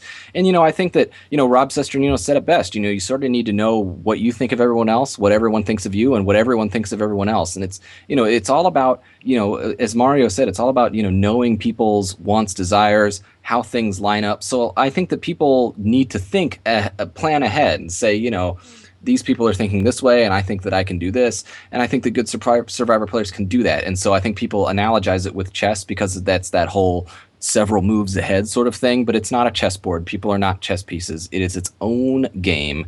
And we should celebrate that. I mean, it is the gold standard of reality television game shows, and it's still going after all these years. So kudos. This is going to be a really nerdy comparison here, but I know I have a captive audience in Jay Fisher. The game that I would compare it to much closer than chess would be something like Dungeons and Dragons, like one of these role-playing games. Yeah, where that's totally valid. D&D. Yeah. You play characters in your head. Other players are playing characters. You have to play their character for them and kind of interpret how they're going to do something, and then you will react to how you think they will do that. So to me, it's much more like a role-playing game in your head. You're like a dungeon master.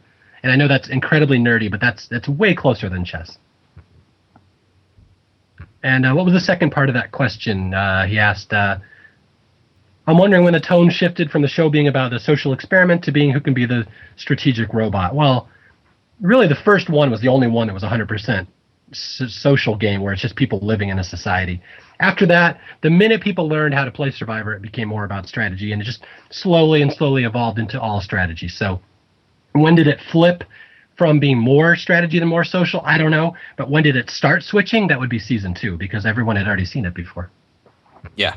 I mean, everyone always wants like a cooler answer, like down the road when they added this element, blah, blah, blah. They add elements because the game gets more and more complex, because it's like anything. It's like rats in a maze in a psychologist lab. It's like once you run the maze once, you kind of know how the maze goes, and it's no longer just some free form of, oh, what is this thing? How do we do this? So, as what's fun to watch the show from the beginning, and why I recommend people watch the show in order instead of watch season 19 first, then 12, then 7, then 6, then 25. Watch them in order, because if you watch them in order, not only are you going to get some great frickin' seasons right at the beginning, but you can see the game, and not just the game, but just how people react to what they've seen before, and you can also see people, you can clearly see people that have not seen an episode of Survivor before in their lives, still trying to figure out the game, but they're in the game with people who have, and just the concept of Survivor, people forget Survivor was a super popular show. It was it was at one point, it was the most popular show in America, and so everyone kind of knew the concept of people on an island, they vote each other out until someone wins.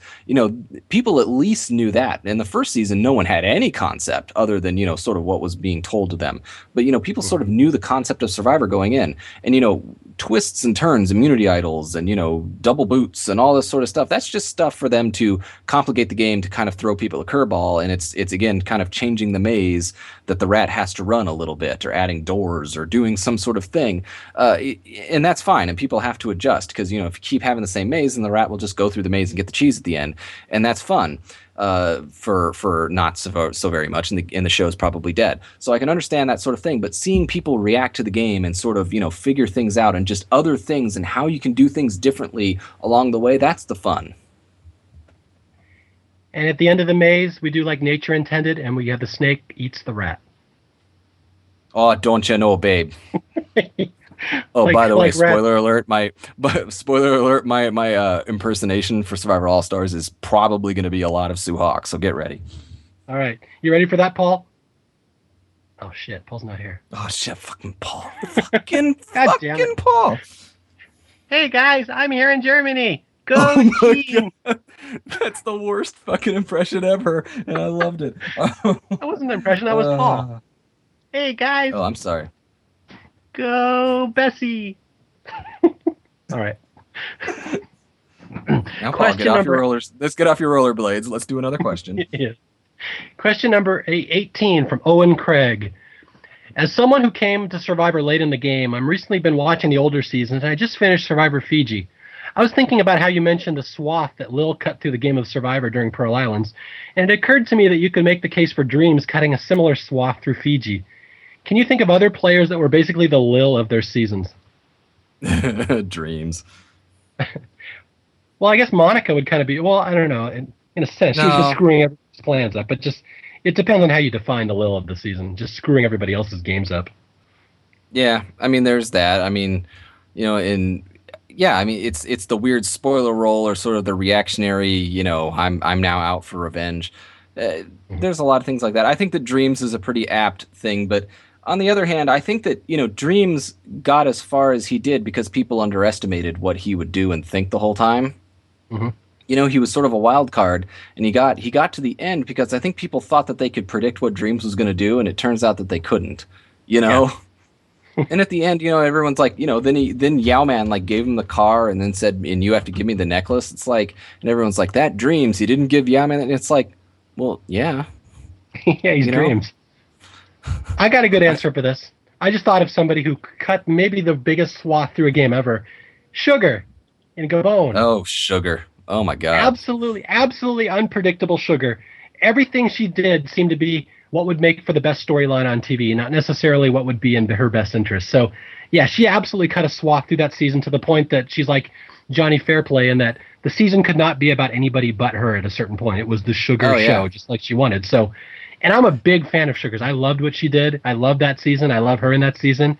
I don't think she deserved to win. I think she deserved exactly what she got at the end. But oh yeah, that was her show.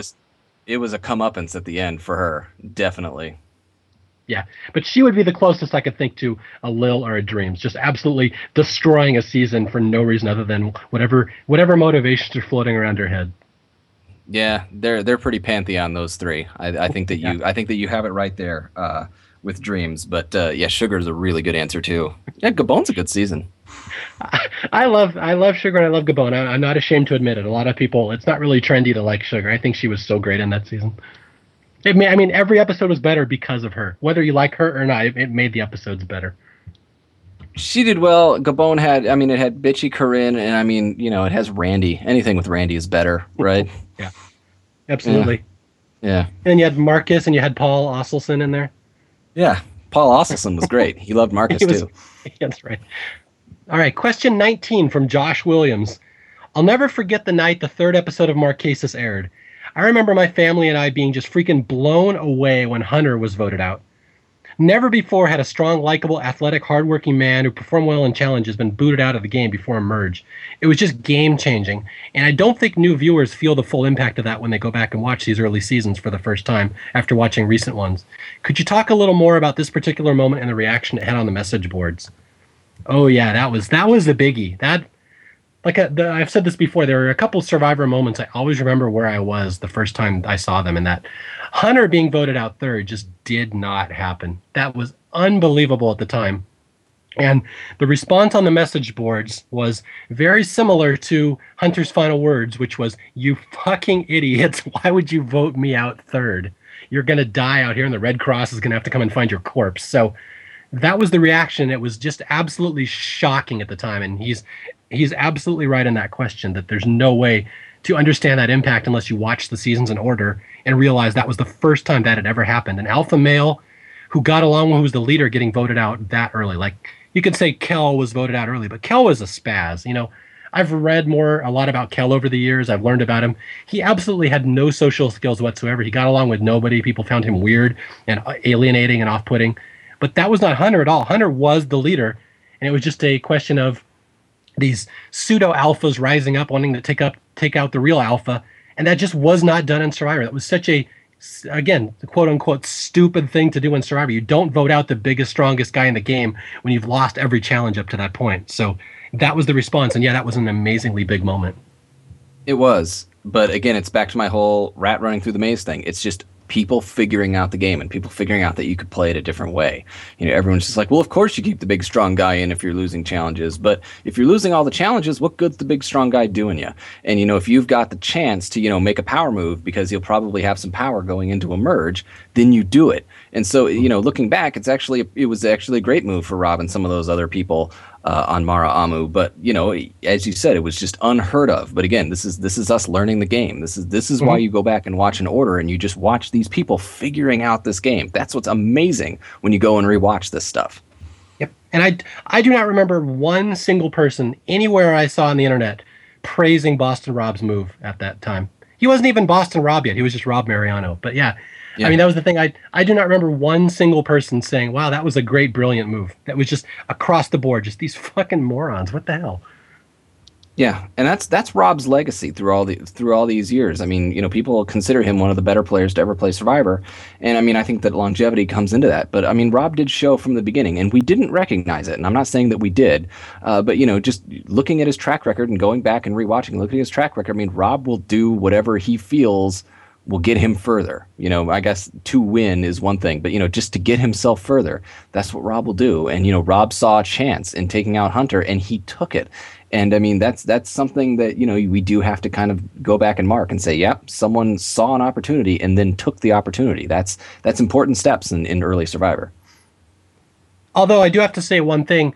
lest we give Rob, too much credit here, that was not only his plan. Like, Sean wanted Hunter out. Vesepia was more than happy to help them. So it wasn't just one guy changed the game. But yeah, I mean, No, obviously yeah. it was mostly Rob, but it took the correct member of the correct parts to make that little equation work. Yeah, Rob and Sean were so thick as thieves in those first first couple episodes. It seems like, who had the original thought? I don't know, but both of them thought it and both of them agreed. And I think that, either one wouldn't move unilaterally at that point. Yeah. Wasn't Sean that said, I'm an alpha male too? Yeah.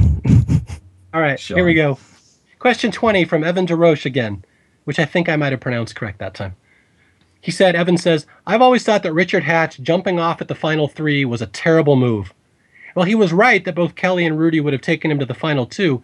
Richard would have been screwed in a final 2 against Rudy. He was just lucky Kelly didn't lose. Thoughts on this? I totally disagree with... I mean, I agree with you in theory. He would have been screwed if Rudy had won that challenge and taken Richard to the end. Except Rudy wasn't going to win that challenge because Kelly was a horse and did not lose challenges, and she was absolutely fierce, and Rudy was 72, so... While I agree with you in theory that it could have backfired on Richard, I can see like a 2% chance where it would have backfired on him. Kelly was almost guaranteed to win that challenge. Yeah, and you have to think this way. I mean, Richard knew it as well, and he talked about it in when he was sitting there. And you always have to go to his words. If it's 2, Richard probably loses to Rudy, but Richard knows this. This is the risk that Richard has run. So you can say, well, it's dumb. He's put his fate in someone else's hands. But, he's sort of tied up here. Rudy is a man of honor, and Richard has promised final 2 to Rudy. But you know that Richard doesn't want to go to the end with Rudy because Richard will lose. So if Richard wins this challenge outright, he's clearly going to vote out Rudy and then take Kelly. But with such a tight jury, Richard he may lose Rudy's jury vote because he votes out Rudy, and it's this man of honor final 2 thing. So if he wins and then votes out Rudy, Richard maybe loses Rudy's vote. And he knows this, and he knows that if he wins and takes Rudy, he probably loses. And if Rudy wins and he takes Richard, he probably loses. So he's like, if Rudy wins this challenge, I'm done either way. And if I win and I take Rudy, I'm done. And so he's like, it's if Kelly wins, Kelly won't take Rudy, Kelly will take me, and I can beat Kelly. So he found out all those angles, and he says, if Kelly wins and I don't lose Rudy's vote because she's the one that's voting out Rudy. It's completely out of my hands. He ran through all the scenarios, and he ran through all those scenarios on the beach. It is a scary thought to think like, my God, if Rudy wins, then I don't win Survivor. But as Mario said, it's a pretty good bet. I mean, it's not like it was 50-50 Kelly-Rudy. Like, the odds were heavily stacked in Kelly's favor in outlasting Rudy in that challenge. He just kind of played the odds, and he played the odds well. Yep. Again, the thing you have to keep in mind with that challenge, like Jay just said, the worst thing that could possibly happen to Richard is Richard wins that challenge. And he just didn't want that to happen. What if all the time he's standing there thinking this, Kelly and Rudy both accidentally take their hands off and fall off or something? Like, he absolutely could not win that challenge. That's worst nightmare scenario for Richard. So yeah, he takes himself out of the equation. He plays the odds, and it's like a game of craps at that point. You play the high odds, and it worked out for you. So I don't think it was a stupid move at all. For all that I talk about, and you hear people talk about strategy in Survivor, and yes, there is a lot of strategy in Survivor. There's a lot of thinking in Survivor, but there's a lot of luck in Survivor. And I don't want to say that everybody's lucky, but that's where I think we try to parse like who's a great winner, or who did this or who did that. People are trying to take a lot of people had some bounces bounce their way, and sometimes people create their own luck, but sometimes you sort of have to just kind of. Things kind of have to go your way. And for Richard, he kind of had to bank on the fact that Rudy wasn't going to win that challenge. And, if Rudy wins that challenge, it's a different end of that season. But you have to kind of just roll with it and play the odds sometimes. If you can stack the odds in your favor, then obviously your chances are better. Sometimes people take long shots in the dark, and sometimes they work out, and a lot of times they don't. But, I mean, Richard felt pretty good in that situation. And sure, he was probably nervous, and sure, there's a chance that things don't go his way, but the chances were better that they do if he steps off and tries to have Kelly win that challenge, which is what happened. Yeah, and again, you have to factor in the fact that Rudy was pretty well liked. People kind of applauded for him when he won challenge. He was kind of the sympathetic figure out there. So that's just one more strike against Kelly when Kelly has to go out there and vote out Rudy, who seems to be pretty well liked by the jury. So that's just one more little strike against Kelly right before the final vote in a game that was very much based on how well liked you are and how respected you are. So Again, he was just trying to pile up those votes against Kelly before it started, before he got to the final tribal council. All right, question 21 from Colin Harvey Lewis. What Survivor winner do you think had the highest degree of difficulty win? And who was the lowest degree of difficulty? Oh, this is almost impossible because there's so many variables in every season.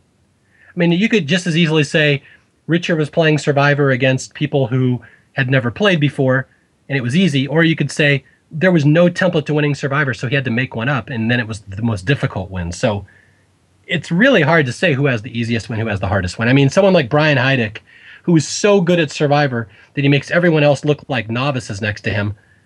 Now, what's the argument? Did he have an easy win or did he have a hard win? That's the thing. How much is based on how good he was? So I don't know if I could possibly answer this question. I'm not prepared for this question, so I can't give an answer at the moment. But I sort of agree with the sentiments. It's we can look at the season and say, you know, from the way the season was edited or presented to us, we can say this person's win was a little higher in degree of difficulty, and this person had a little bit, you know, like everyone's always like, well, Rob in Redemption Island, you know, all those people were just sheep and they loved Rob and it was an easy win. It's like, I don't know if it was that easy. I mean, you know, were there favorable conditions for him? Yeah, he drew a very favorable condition, but you still have to do it. And, you know, there are things out there that we don't see. John Cochran and Karamoan, I think, had a pretty low degree of difficulty win because I think his draw was good. He was on it was a fans versus favorite season, so obviously the favorites are heavily favored. And just, you know, his position with the people he knew and just the way the tribes were, the way the tribe was composed, he had a good draw. But you still have to do it. You still have to go your way all through. And there's stuff that happens along the way. Things need to bounce your way. You need to make some certain things happen, or things need to kind of go right around you, or you need to make some decisions at certain points. I don't know. I think it's almost impossible to answer because every season is different. I think that's always the big challenge in Survivor is we try to put some global standard or some global sort of stamp on how to play and apply it to every season, but every season is just self-contained, and I don't think you can do that. So it's almost impossible because then you have to kind of compare season to season. I think that gets hard. Yeah, there's one Survivor, the one win I want to point out specifically. I don't think you can really answer this question, but there's one I would like to highlight because there's a variable about this particular win that I love mentioning. Vesepia in Marquesas was never at any point in the majority in that game, yet she somehow won. And I think that was probably the most difficult win. So I just want to give one shout out to one win in particular. Vesepia was always an underdog, was always in the minority, and she had to scrape for every little bit of success she had in that game. By that same token, Denise in Survivor Philippines attended every single tribal council, I believe, in that game. Yep, so she did. Surviving all that, that's a pretty good it's a pretty good track record too. I think that you can't go wrong with either of those answers very much. Okay, this question comes in anonymously, and this really isn't a question. This is just a statement. And they said, I'm sure it was already covered in Thailand podcast, but I want it discussed again how the Aaron is actually a man jokes are pretty bad, and especially how it is a shame that they're all basically her only lasting Survivor legacy. Whenever people talk about Aaron Collins, they mention it. So he just wanted us to mention once again what a horrible thing that is. That's her entire legacy, is that whenever Aaron Collins comes up, people just neglect to mention the fact that she might have been she was the star of maybe one of my all-time favorite episodes. I love the episode she was voted out in, but the only thing people ever want to talk about is that people think she's a guy in real life. So yeah, I don't like that joke. I try not to make it if at all possible, but yeah, it's unfortunate that kind of became her legacy. All right, April Thomas, question number 23. What aspect of Survivor and its history do you enjoy sharing the most with the listeners on the podcast? What do we like talking about the most? Jesus says the opinions on characters, behind-the-scenes info, funny little moments, callbacks. What's your favorite? I just love this show, and in particular, I love these early seasons of the show. I mean, Survivor Pearl Islands is my favorite. My second favorite season actually is Vanuatu, which we haven't gotten to yet. But Amazon and Thailand and Australia and these are just. I love this show. I loved watching the show when it aired. I love rewatching these early seasons. I mean, I can think of I can't think of many other activities I would rather be doing than just talking the show and just kind of shooting the shit, cracking jokes, talking about one of my favorite shows. And that's what this podcast is. I mean, there is work involved in putting this podcast together. There's research, and, I write down notes of, jokes that I think of beforehand because, I pay attention to my craft. But a lot of times when you get on the microphone, I'm talking to you and to Paul, it's just fun. Like, that's my favorite part of the show. I can't, I don't know if it's callbacks or jokes. It's just the whole thing. It's just getting to do this is just the most fun. And the fact that there are people that listen to this is just mind-blowing to me, because this is just so fun. So, I'm tickled pink by any feedback that we get for this show, positive or negative, because it's just so fun to do. Honestly, it really is. I have to say, I mean, I agree with that, obviously. Like I've said before, when the three of us kind of sit Don't down, say anything different. Screw you. I love working with Paul. Paul is so awesome. No, the thing that I'm most excited about is when I get to share kind of the feeling and the attitude of what Survivor was like at the time. I mean, this was such a large part of my life. I mean, I invested myself in this show and what happened on the show and in the players and the timeline of it so much that you can just see when I start trashing All-Stars how much it hurt me that all that got ripped apart for me, that they took my Greek mythology class and they decided to change all the gods on me. So, I mean, that was the thing. I love sharing the experience of what it was like to be a Survivor fan prior to about 2004. I just love getting people into that world. And most of the feedback we get about the show, that's what they talk about. They're like, well, I'm young. I'm like 18. I just started watching the show. They're like, I find it fascinating to hear what it was like being a fan at the time. And that's my favorite thing. When I really sit down to talk about the seasons, that's the mindset that I try to get into. But to follow up on what Jay said and what I said earlier is that we don't plan out how these podcasts are going to go. They're almost all improvised. I mean, it's improv 101 here. You throw us down, we have a couple outlines of what the topics are going to be, and we just start going. And sometimes it becomes a good show. Sometimes it kind of drags. And then sometimes we come up with these amazing things like, again, Zoe jokes, Gene jokes, Paul going on a rant where he's trashing Gene, just stuff like that. So it's just so much fun talking about this little world that we all know all so well. I mean, to the point that we were probably unhealthily obsessed with the show at some point. I don't know if we still are, but we probably all were at one point. But yeah, it's just fun being a part of this whole little thing. And like Jay said, the fact that people will actually listen to it, you're just listening to a Skype call. This is just the three of us having a phone call. We don't treat this like a radio show. It's just the three of us talking. So we love that people listen to this, and we just love that there's an audience for it. I have to take everything back. First of all, fuck you, Mario. Second of all, fuck you, Paul.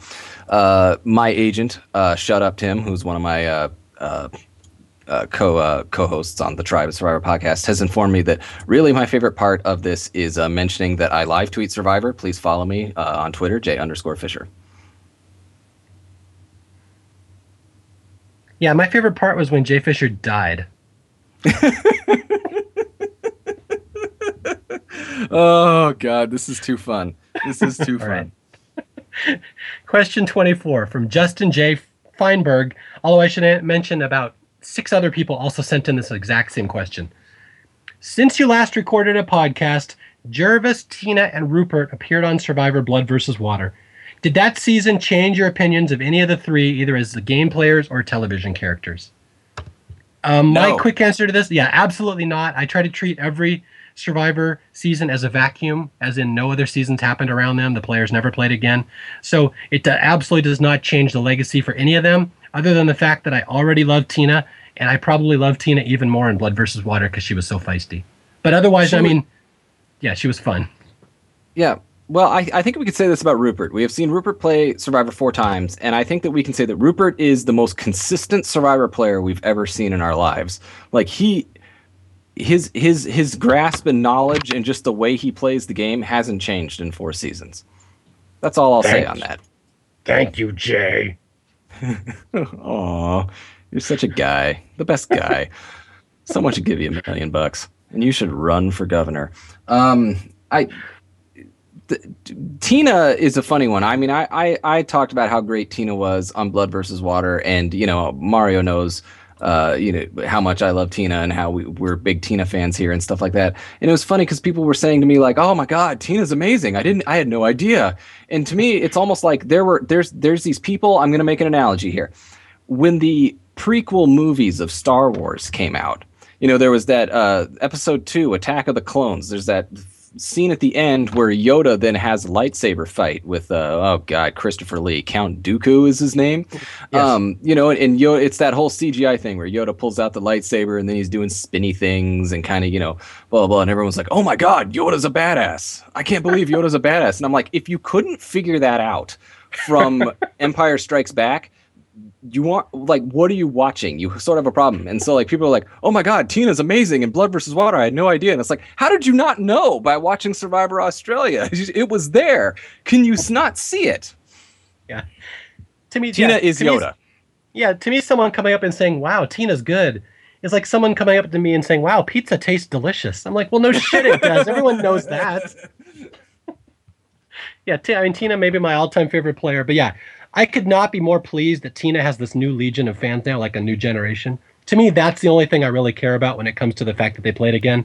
Otherwise, I again, it will drive you crazy to compare survivors from different seasons to start saying how they have a legacy. They don't. Every season should be taken as a vacuum.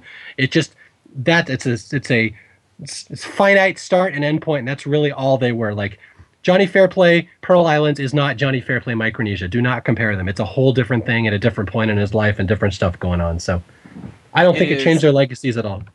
It is. I will disagree with you just on one point that, like with Boston Rob, you know, each season's self-contained, but Rob's edit or his story in Redemption Island when he finally wins, if you know, they do callbacks, and like his story is very abrupt at the beginning because they're taking his previous 3 seasons into the storyline. So some of these returnees that come back, you know, and Coach is another one in South Pacific, their edit doesn't make sense if all you do is just take that one season in a vacuum. Some of those returnees you have to do callbacks to the previous season, so that's where I'll disagree with you. But I fundamentally agree with you that yes, each season should be taken in a vacuum. And you know, there are people like Johnny Fairplay where like they aren't intending you to, you know, continue on the story. That's not something they were trying to do in Micronesia. It's just you can tell when they're trying to do it with certain characters, because when you look at the season, you're like, that seems unfinished. But it's like when you combine it with previous things, you're like, oh, it's this whole comprehensive blah blah blah blah blah, which they actually did with Boston Rob, which I think is kind of fascinating in and of itself. But that's very rare. Yeah, that's true. All right, question 23 from Michael Sturmack. Taking the long view of Survivor history as being broken into eras, what is it about seasons 1 through 8 era that especially seems to have turned off newer members of the Survivor fan base? Is it the emphasis on character building over game bottery? Yeah, that's the basic gist of the question. Why do newer fans of the show seem to have a problem with seasons 1 through 8? Okay, this absolutely breaks my heart when I hear this question, but I know why it's asked, because I have seen this before. Like, I have seen legitimately people go on the internet and say, well, I have a friend I want to introduce to Survivor. I want to show him his first season. So what season should I start with? And then they'll always say something like, I don't want to start with Borneo because I don't want to turn him off. And I'm like, what are you saying if you think Borneo is so boring that a TV watcher can't get into it? Like, I'm sorry, were 60 million people wrong in 2000? Were people just stupid back then? So I take great offense when I hear things like that, but unfortunately, I hear them all the time where people will say, oh yeah, I got a friend, I want to show him the show, but I don't want to start on the early seasons because he'll be bored. I'm like, I don't even know how to respond to that, because that's so fundamentally different from my thinking. So I don't know. What do you think, Jay? What is it about the early seasons that tends to turn off some of the newer fans? The modern Survivor is less on, again, I talked about it, it's less about getting to know all of these characters and getting to know them on this adventure in this pressure cooker of a social game, and, you know, kind of learning how to survive and how to deal with each other and kind of have to, you know, figure out the game. They establish that these people are out there and that they're playing this game. So it's less about the people and the characters. It's more about just the game itself now. And then just people's effects on the game and sort of they're figuring it out. So people who are newer to the game look for more of the strategical. Yeah, I said strategical. Ha ha ha ha ha ha ha. Screw you. They look for more of the strategy elements of the show. That is what they look for. They look for, you know, that sort of, you know, people plotting out moves and numbers and things like that. And it's not like any of that is bad words, but that's just what they come to know. That's the way Survivor is now. It's all about sort of, you know, how people can get these sort of voting advantages over others, and splitting the votes to flush out an idol, or the fear of someone having an idol, or trying to blindside someone, and all this. I mean, I understand that it's all legit strategy within there. I'm not someone that does not understand this fact, but then they go and they watch Borneo, and there's not really any of this going on. It's just people trying to figure out how to survive on an island and eating rat, and dealing with production, trying to fumble through early challenges, and just trying to wrap their heads around the concept of an alliance. I mean, I can understand it in a way. I mean, they've nowadays, the game is moving at a super fast speed, and it's like someone saying, I want to get into football, where should I start? And someone says, well, watch this thing. These guys have leather helmets, and they run the ball a lot, and they have things called 28 skidoo, and they go like, I'm not necessarily saying it's completely like that, but I can understand that the game is a lot slower. They're still trying to figure out the game. Hidden immunity idols are not in there yet. All these other things are not in there yet. Redemption Island or Exile Island or any other sort of thing. It's really just, here's 2 alliances. You're going to vote in 3 days. One tribe's going to vote, and then at 10 we're going to merge. Like, everything was so cut in stone at those beginning things. It was 2 tribes of 8. You were going to merge at 10. The merge person was going to go away. The final 9 was going to be the jury phase. The 7 were going to be the jury. There were 2 people at the end. They were going to be the final 2, and that's what you knew. And then they started throwing things in like a tribe swap, but I mean, it's very kind of basic stuff right away. And people, nowadays you watch a season of Survivor, there's, more than 2 tribes mainly. There's usually people that have returned and played before. There's hidden immunity idols, there's clues, there's all these sorts of things. And, when someone's like, I want to introduce someone so that they can like Survivor, I'm going to watch Borneo, and there's none of that going on. I understand that people they go back and they're like, this is boring, there's no hidden immunity idols, there's no strategy, there's no this, and it's like, yeah, that's not what the game is at that point, but it's not what people want to see, I suppose. This is fun. Just I saw a new viewer of the show recently on a message board. She said she started watching the show a couple years ago with like Nicaragua or something, then she goes, and then I went back and watched Borneo. She's like, I didn't like it because Jeff kept explaining what tribal council was and how they were going to vote. I didn't like that he kept explaining it all. I'm like, why do you think he fucking explained it? Because it was the first season, you cock. Jesus Christ. So yeah, I thought that was amusing. Why did he have to explain it? Well, because when God came down with the 10 Commandments, he had to explain what those were too. It happens sometimes at the start.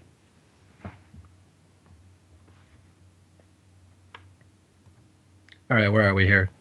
Question 26. Sorry, what? You said 23 last time. It wasn't 23. It was 25. Yeah, 26. Go. 26. Neil Tracy asks, would Boston Rob and Amber still be together if Rob had won the $1 million? Holy shit. That is really cynical, Neil. Holy shit. I don't know. I mean, what did we learn from Titanic? A woman's heart is a dark and deep ocean of secrets. We have no idea how Amber would decide. I'd like to think they probably would still be together. I don't know. How am I going to answer that? Let's give them some credit. I mean, in all this age of cynicism and stuff like that, here is a couple that met. I mean, their love obviously blossomed on Survivor All-Stars, and we could make fun of that all we want, but it is many, many years later. It's over 10 years later. They're still married. They still seem to be very much in love. They have 3 children. I think the 4th is on the way. And, every time they talk about each other in public, it is nothing but just the most gushing, lovey-dovey stuff. I mean, it seems like they're very much in love. So let's give them the benefit of the doubt and say yes. Yes. Well said. All right. What do we got? Question 27 here. Charlotte Ducharme asks, if the Africa tribal switch had not happened, the Samburus had dominated the second half of the game, and one of the Samburu Mallrats had won, how do you think that would have affected Survivor? Well, we would see what Silas would do with $1 million. Oh, yeah. How would that affect it? The cynical Party at Chip's house! Yeah, the cynical side of me says the producers would not have allowed that to happen, and that there may have been a second twist later in the game just to prevent that. I don't know. It's impossible for me to think of that question without thinking the producers would have found some way to stop that because Silas and Lindsay were so not popular. Party at Chip's house. Let's go. Yeah, I don't know. It would not have been good, and I don't think it would have happened. Yeah, they absolutely. I mean, Richard was not a popular winner, as much as I love Tina, she was not universally beloved. A lot of people hated her on the message boards. They called her fake. They were mad about her going through Kel's bag. She was not universally beloved. They really needed a winner that was pretty well loved the third season. Lindsay winning the third season would not have really been what they were looking for. What they wanted was for someone like T-Bird to win, or Lex. Lex was pretty popular. Even then he wouldn't have been universally popular. Ethan was really exactly what they kind of needed. And I'm not saying they fixed it so Ethan won. I'm saying they got really lucky that Ethan won, because that's exactly who they needed to win that third season. But Here you go. Here's one of these frickin', what if machines, because everyone's like, what if this happened instead of this happened? I mean, the answer is you don't ever really know for the most part. But here's one. Mm-hmm. Here's one for you. I've got it. If the Mallrats go on, there is no twist, the Mallrats go in and dominate the game, probably more than likely Lex isn't brought back for Survivor All-Stars. And we don't have all that shit between Lex and Boston Rob. So let's just say that whose fault is it that Lex and Boston Rob shit happen at All-Stars? It's Silas and Lindsay. Screw you guys. I hate you more than ever. You could blame it even more. It's Brandon's fault. Brandon had a chance to vote Lex out of the game. Brandon. In fact, I have to say, I'll spoil my book here. I have an entire chapter in my book called The Temporal Junction Point, which is the one point in Survivor history where if you go change it, it alters everything else in Survivor history. It's like the 1955 clock tower date in Back to the Future. It's the one date you don't fuck with.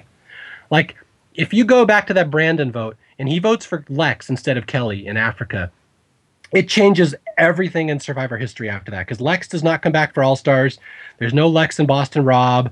In fact, Boston Rob might not even be on All-Stars, because Brandon and or Silas might be in there instead, because they were major characters. Rob maybe never meets Amber. I mean, it changes everything in Survivor history. It's that one vote, the Brandon vote for Kelly over Lex. There you go. It's very deep. There you go. All right. Question 28 from Gary Dreslinski.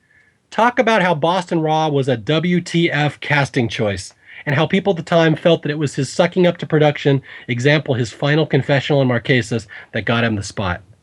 All right, Gary, here we go. Hold on. Boston Rob was a WTF casting choice, and people at the time felt that it was his sucking up to production that got him the spot. That's right, Jay. What else do we have to say there? I mean, he's low on the list. I mean, when I make a list, he's not on it. I mean, obviously things go differently, but yeah, I mean, that wasn't one of those universally accepted, like, oh, Boston Rob Mariano's back? Oh, hell yeah. Yeah, this is something, I don't want to get too much into this. I want to wait till we get to the All-Star podcast when we start talking about the casting and stuff. But yeah, Boston Rob was not a slam dunk choice for All-Stars. He was really the 9th pick out of 9 guys there, and he only kind of made it because Mike blabbed, and and I think because he had some friends in production. But yeah, he was kind of an out of the blue casting choice. And I don't know about the whole sucking up to production to get him on there. I've never heard that before. Maybe that's true, but yeah, it was not a slam dunk that Boston Rob was going to be on All-Stars. We'll just leave it at that. I will say this, and this may be controversial, and it might, get me kicked off of Survivor Historians, which may make this contest even more important. Wow, 2 slots. I know. But Boston Rob, he did come back. And I mean, Boston Rob was then able to come back twice more after All-Stars, eventually winning this game. And I mean, he got brought back for Heroes vs. Villains. Again, not because of his role, his stuff for the most part on Survivor Marquesas. It was mainly for Survivor All-Stars. And then he got brought back on Redemption Island, partially because of his returning stuff. Boston Rob's gotten a lot of mileage out of Survivor, and he and Amber went on The Amazing Race. He's had a lot of reality TV success. A lot of it is stemmed by the fact that he did get brought back for All-Stars. So, and to tell you the truth, I mean, I actually have a lot of, I associate mainly Boston Rob's Survivor history is 4 seasons. It's mainly positive. He's brought a lot of entertainment to my television. I'm not saying I'm like a Rob fanboy or something like that, but the guy has brought a lot of entertainment to my television. So in a lot of ways, it was very good that he got brought back for All-Stars. But I mean, you want to turn that clock back. That is a really weird choice for him to get brought back. But I guess in retrospect, it's one of those temporal junction things. I guess mainly the Survivor community is awfully glad he did. Yeah. I do have to say, I'm not really a Boston Rob fan, but yeah, he made the most of his 15 minutes and he ran with it. And he generally what he has brought to the show has been positive. So I can't deny that. I will trash him later, but yeah, he did good. You did good.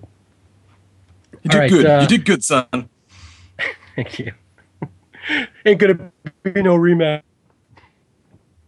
All right, question 29 from Sean Walton. What's your guys' opinion on Alicia coming back for All Stars? Was she worthy of coming back for anything other than the finger wag, in your opinion? This is funny because this is a question I get asked a lot, and it's to me the answer is obvious that I think she was absolutely a lock for All Stars. I never foresaw a scenario where she wouldn't be involved in All Stars, and the only reason I say that is because if you think of the first 7 seasons, there were not a lot of these tough badass girls who were like tougher than the guys. There was really Alicia and like Tammy from Marquesas. So she kind of was a niche that there was no other person to fill that niche. I mean, you had the bikini girls, you had the older moms, you had like Tina, the former winners, but Alicia kind of brings something different. There's a whole different dynamic that nobody else from the first 7 seasons had. Only she had it, and she was a pretty big star. I mean, yeah, the finger wag was big, but again, Australia was the biggest season in terms of audience. Overall, that was the most famous, popular season. So do I think she deserved to be an All-Stars? Absolutely. It didn't surprise me at all when I saw her on there. In fact, when I wrote my first All-Star story, which was All-Star Survivor Hawaii in 2002, and I included Alicia in that too, just because at the time she fills a niche in the story. She fills a dynamic in there that no one else can. She's kind of unique, so that's why she was on there. It wasn't just the finger wag. It's that there's no other real tough young chick on Survivor. How about you? Disagree. I disagree, but I understand. But the thing is that I feel like you do have a leg up here because you know, with your fan fiction writing, you do figure out a lot of these niches a little bit better than I know in my head. So I'm willing to defer to you on that. But just speaking plainly, I mean, you do take what I'm about to say with this grain of salt, and the grain of salt is this: there were 18 people that came back on Survivor All-Stars. 9 of them were from seasons 1 and 2. They were the 2 big seasons, Survivor Australia being the biggest. And you look back, 5 people came back from Survivor Australia. And to tell you the truth, they could have brought back more. Like, that season was just chock full of characters. So the fact that Survivor Australia is very represented doesn't surprise me. And Alicia was a character from Survivor Australia. So it doesn't totally surprise me. If I were doing the show, I would do it slightly different. I would try to even up the seasons even more, even taking into effect that Australia is big. Alicia does not make my cut. She just plain doesn't. But so to me, she does fall kind of in the WTF casting of Survivor All-Stars. But at the same time, you're like, I'm doing an All-Star season and from the first 7 seasons, and I'm putting Alicia from Australia on there.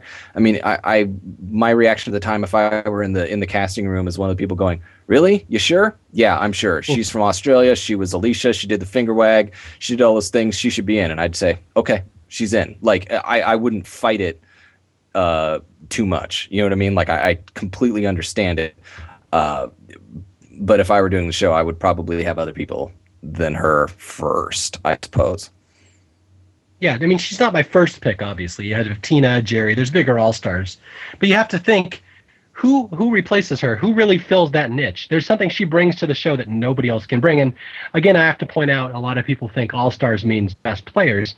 Not really. I mean, you can't just have 6 to 18 the best players out there. You want the big characters, the big names, the people we're talking about. And I always have to repeat this. A lot of people don't know this at the time, that Alicia had her own commercial after Australia. She and Tina were in this Reebok commercial. So she was not a minor character by any stretch of the imagination. So, yeah, admittedly, she's not the best character. She's never come close to winning. She's not ever going to win, but she makes scenes better. That's one of the things that she does that's kind of been lost in Survivor in recent years. You cast based on players that are going to make the scenes better, even if they're not necessarily good at stuff. She just makes scenes better because she's all conflict. I mean, I'll put it this way. It's not that I'm saying that anyone particularly replaces Alicia, because I understand you're talking about, you know, Alicia being the, you know, younger badass chick sort of niche. But when I look at snubs from the All-Star list, and there are a few, because, you know, we talk about like Colleen and Elizabeth, but like they were asked and they said no. So that's not a snub. You know what I mean? That's like, you know, they had the opportunity, they said no. But you look at people that didn't come back, like my biggest gripes, and I'm sure it's a question coming on here, but I'll just spoil it now, and I'll spoil it on the All-Star cast. I'll say it all. The 2 big snubs from All-Stars to me is Helen Glover and Dina Bennett from Thailand and Amazon. And I think that, you know, just the fact that they are strong female characters that tend to kind of be in your face about things. I think that they somewhat of the Alicia niche, but I can understand just the age and the badassness and stuff like that. I understand. I get it. Yeah, and I would totally agree. Those are the two of them that I always think of when I think of snubs. And again, when you think all-star snubs, we're going to go over this in our all-star cast more. Don't think of them as 18 players, that there were 18 even slots. You have to look at it as there were 9 males and 9 females. So the female snub list is a little different than the male snub list. But Dina and Helen, absolutely the top of my list, but there's one that I always rank even higher, and that's T-Bird. And the T-Bird one kills me. I have to admit I have some bias on this one because I've been friends with T-Bird over the years. I just talked to her on the phone like a week ago. She has never been asked or called ever, even if she has interest in coming back on Survivor, and it kills me. I mean, she could have been the biggest thing in Survivor history if she had a little luck in Africa. That's the thing. So, but yeah, T-Bird, Dina, and Helen, those are the big 3 that, again, but they were older. They're not really competing for the same spot as Alicia. They would have been great casting choices over her. I totally would have bought that, but I don't think Alicia was just pulled out of thin air. Right. Hey, Lanza's pissed that the middle-aged flight attendant didn't get on All Stars. No, she did. She's on Saboga. No, the other one. Yeah. Wait. He needs more. He needs more middle-aged flight attendants. Okay. Here we go. Question 30 from Carl Bainbridge. What are your opinions on recruited players? This one's easy for me. I love recruited players. There's so much bias out there against recruited players. It's so stupid. Like, oh, I can't believe they all have all these recruits. They should cast people who applied for the show. And I'm like, if you knew all the players who have been recruited, you wouldn't say that. Like Johnny Fairplay, Rob Cesternino, even Cochran to an extent. I mean, some major figures in Survivor history were not really applicants. They were kind of recruited. So I think recruits, they don't always work out, but when they do work out, they can be amazing because the producers know exactly what kind of character they're looking for in a particular mix in a season. And sometimes it just works absolutely perfect, like Johnny Fairplay. So what's my opinion on recruits? I would say the producers know better than we do what makes a good season. Sometimes it works, sometimes it doesn't, but absolutely they should be recruiting because it can be amazing if it works. Yep. I'm sorry, I have nothing to add. It just is. Question 31 from Nicholas Lindsay. What one player from the early seasons do you wish we could have spent more time with on TV? I always thought Trish and Michelle had a lot more than going on in Pearl Island than we saw. Do we wish we could have seen more on TV? Trish is an excellent one. Trish is one that always comes to my mind, too. I think she was a badass. She was one little tiny mistake away from running that game with Johnny Fairplay. And again, people forget that she and Fairplay were the first team. It wasn't Fairplay and Burton. It was Trish and Fairplay. That was the team. Trish is a good one. Who else from those early seasons? Go ahead. Trish is a good one. This actually seems controversial, but I wish we saw more Sean and Marquesas. I know we saw quite a bit of Sean, but I want more Sean. Mm-hmm. Yeah. I would like to see. Ooh, who would you like to see? We had a little glitch there the sound recording. Okay. Who would I'm trying to think. The early seasons, it's almost impossible to say anybody like seasons 1, 2, and 3 because I feel like I know all of them pretty well. Other than like Kim Powers, I don't know if I know that much about Kim Powers, but I don't know if I care that much about Kim Powers. Someone like Clarence, I think we mentioned before. I think there was a little more I would like to see him. Kim Johnson, I actually thought was kind of funny in Africa. Kim Johnson had some funny lines. She had kind of a dry sense of humor. And I would have liked to see that a little more, but Trish is one that kind of jumps out. I like the Trish answer. Trish is good. Yeah, Trish. Clarence is a good answer, too. I do like that. I'm trying to think. Thailand. I think we saw all the people I want to see in Thailand, so I think we're good. You didn't want to see more Jed? No, I'm good on Jed. Jed is terrible, so we're good. We're friends with Tanya Vance here, so we'll just say Tanya here. We would like to see a little more of her. There you go. There you go. More Tanya. All right, question 32 from Evan DeRoche. If the Coconut Challenge never happened, how are Marquesas and Survivor in general impacted as a whole? Is John thought of as a great mastermind? Is Rob C seen as the greatest ever for finally flipping the game around? Is Marquesa thought of as a shit season? If there was Never. no We had coconut Zoe. chop, Zoe, work hard, play hard. If not, then it completely redeems itself on the kite flying challenge later. So never forget that diarrhea. I like to think if there had been no coconut chop, that John would have done something to throw it away eventually, just because he was so damn cocky. Yeah, That's how I like to think of it. yeah. When you're around the merge and you started busting out those confessionals, like everyone is working for my success, like there's no way you're holding all that in. Like that is going to get out somehow. Yeah, Like- if there's like no most coconut things- chop. Go ahead. No, I was just gonna say, like most things in Survivor, if they didn't have this one thing at this time, it probably comes up a little bit later. You know, Yeah. I mean, it's all gonna happen. Yeah, and I just come back to the fact that John would have done something to screw that up. Like, even if the producers didn't help, I have to believe he would have said something to Zoe or Tammy that would have pissed them off down the line. So, I mean, again, who knows what would have happened, but I don't think the Road to 4 would have rode that to the end like he was expecting.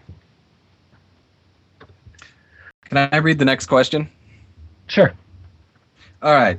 This question is from Justin J. Feinberg. It says, immediately after Rupert switched places with Laura to put himself on Redemption Island in Survivor Blood vs. Water, Tina lamented the loss of Rupert by calling him, amongst other things, a fantastic shelter builder. Regardless of how knowing Tina and or the editors were of Rupert's shelter building past, did you find any humor in the quote making the episode? Absolutely. I live tweeted that thing. That is the funniest quote ever. Oh, my God, Rupert and his shelter building. Oh, my God.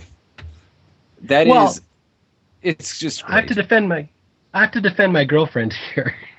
She said he's a great shelter builder. She didn't say a great shelter designer. So if someone he did a fantastic job building that horribly planned out shelter. No, I That is think what true. happens there. And Yeah. Go ahead. she was gone by the time Rupert built his coffin. So, they built a little shelter on day one or days 1 through 3 while Tina was there. He probably, did a good job, with the chopping and the placing of things and the digging. And yeah, you're right.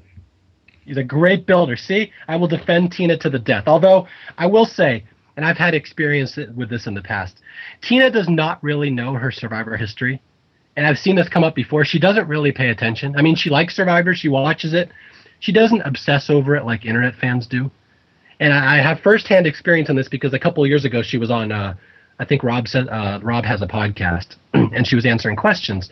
And there's one scene in Australia I've been dying to know for all these years. And that was, there's this rumor that Tina got the information from Kimmy, or from Tina got the information out of Kimmy that Jeff Varner had a previous vote, and that changed the whole season. And for years, I've been writing about this in my blogs that, Tina got that info out of Kimmy. Tina impacted the season. Tina was the mastermind of Australia. So Tina's on Rob Has a Podcast, and this is my one chance in Survivor history to back up everything I've ever said about how Tina is awesome. So Rob is asking for questions, and I wrote in my question, hey, is it true that you got that information from Kimmy about the previous vote and that in effect you impacted that whole season? I gave Tina the chance to toot her own horn, to finally say what I've been saying for all these years, to back it up. And Tina's answer was, I don't know, I don't remember. And I'm like, no, don't say that, Tina. So Tina doesn't pay attention to her Survivor history all that well. She kind of knows, she can see that like a blind person. She can see shapes and images and colors. She kind of understands what happened. She doesn't know all the details. So that's what I think happens here. She vaguely knows that Rupert has had a reputation as this amazing shelter builder, not realizing that he also built the worst shelter in Survivor history because she kind of forgot that part. I'm holding back. When we get to Survivor All-Stars, I will unload on the Rupert shelter building. But it's funny, I feel like I'm building it up to be anticlimactic, but spoiler alert, it's the funniest thing ever on Survivor to me. That whole scene, it's comedic genius all the way through. Everything about it is just fantastic, and I will be going through it bit by bit just to explain to you just the brilliance of the Rupert shelter scene. It was a great shelter. We had a bench. You did. That was my bench. All right. Question 34 from Munib Khan. If Colby stood firm and said no to Survivor All-Stars, who would have taken his spot? That's a good question. Actually, I had to think Mario about Lanza. Uh, again, when you think these Survivor casting questions, you have to think who's replacing him. Who's that demographic? If Colby goes, they're not going to replace him with Butch. That's not that doesn't work. It's not out. It's apples and oranges. So if Colby says no to All Stars, they need a young, physically fit, popular player who wasn't in the cast already. And you have to think of who was around through the first 7 seasons who fits that bill. And there aren't that many of them. I mean, does anybody jump out to you like Ken? Ken from Thailand is one that would kind of fit that category. And I know Ken was kind of an alternate on All Stars. That's one of the kind of hidden secrets a lot of people don't know, that he was one of the alternates in that cast, Ken from Thailand. So it's entirely possible Ken gets that spot. Otherwise, you could go back to Borneo and say Jervis, who also would have kind of fit that spot. Jervis is an interesting answer that people liked. I mean, does Matt von Ertfelter get life again? Not that he was super liked, but the fact that Matt was weird and crazy was more an Amazon cast thing than everyone else. People were befuddled that he didn't win. Here's an answer. He wasn't super liked, but does Burton get another chance? That's exactly who I was thinking. I don't think he would have gotten a chance just because it was so soon after All Stars. Yeah. And after Pearl Islands, and they were already wary of casting Fair Play because no one knew what the reaction to him would be. But yeah, Burton would have been a fantastic choice for All Stars to take Colby's spot. Yeah, I think Can in you a imagine vacuum, I think Burton. Oh God, that'd be great. Mogo with Burton on there. That would be like the challenge winningest tribe ever. Wow. Yeah, you have Burton and you got Lex. Wow, that's pretty good. Burton, Lex, Kathy. That tribe would do some stuff. I think the boring answer is Ken, and only because Ken was already an alternate. And people have asked over the years why Ken was an alternate. And I'm guessing it's something very similar to this, because I think it was like pulling teeth to get Colby out there to play again. I think it was 50-50 whether he was going to do it, and I think they had Ken lined up just in case. All right. Question 35 from Approving Artists on Survivor Sucks says, do you guys think something like this could happen? Okay, imagine Amazon. But imagine the audience sees Matt like Rupert, Johnny Depp, and God rolled into one, like how you see Gabriel, Mario. Let's say Matt is that beloved, and then Jenna beats him 6-1. Do you think Survivor could have ever created an audience outrage big enough that would lose them enough viewers to cancel the show? And do you think production worried about this, especially in the early seasons? My obvious answer to that is I think they thought of this constantly in the early seasons. After that first season and after the response to Richard winning, which again was not happy, people were not happy, I think it drove just about everything the producers tried to do with the next couple seasons, because they had to make sure the audience was happy with how Survivor played out and that they didn't want people to be outraged. So I think there was lots of thought put into what would the audience be outraged by and how can we not let that happen. Do I think anything could have happened that ever would have torpedoed the show? If Jerry had won Australia, I cannot even imagine a universe if that would have happened. I don't know. But if Jerry wins Australia, that show is edited differently. It's true, yeah. You always need to realize that we see ultimately about 14 hours of footage from 39 to 42 days of them playing from multiple cameras. I mean, to say that the show is heavily edited is an understatement. They can make the show go. I mean, obviously people do things, the way challenges turn out and the way votes go, just the way things are like that. Like there are things that you can't necessarily fudge, but the reason why people get voted out is not necessarily the reason that's shown on TV, and sometimes it coincides and sometimes it doesn't. If Jerry wins Australia, then that season's completely different. That's how it is. So, yeah. If Matt is the greatest thing since sliced bread and he loses 6-1 to Jenna, we're not seeing the greatest thing since sliced breadness. We're seeing all of the small faults and foibles in Matt, and then Jenna wins. I mean, that's just how Survivor rolls. So, I'm not saying, it's not like it's a bad question, but it's just like, what happens if this person's great? Does the audience go away? The audience would never know, because they're not going to let the audience know. They're not going to let the audience think, oh, this person's super great. why'd they lose unless it's Russell Hantz and you're leading into heroes versus villains. But other than that, you kind of have to go your own direction with it, and you kind of have to play so that, you can get a palatable winner at least. Maybe not a winner you agree with, but a palatable winner. One thing I wanted to add was that there was one thing that would have pissed off the audience enough that they would have left the show. And it really almost kind of did happen, except it's not something that happens on the show. This is the notion that Survivor is fixed. And this whole thing with the Stacey lawsuit and then Colby breaking the law in Australia, there's all this weird stuff going on. Colby took a quarrel, he should have been busted, how Colby broke the rules with the carabiner, how her boot was fixed. All this stuff kind of came out right between seasons 1 and 3. And that's the stuff that really would have chased the audience away. If that had taken a foothold and everyone would have thought that Survivor was fixed, that it was unfair, that it wasn't as presented on TV. So that was the kind of thing that would have outraged the audience.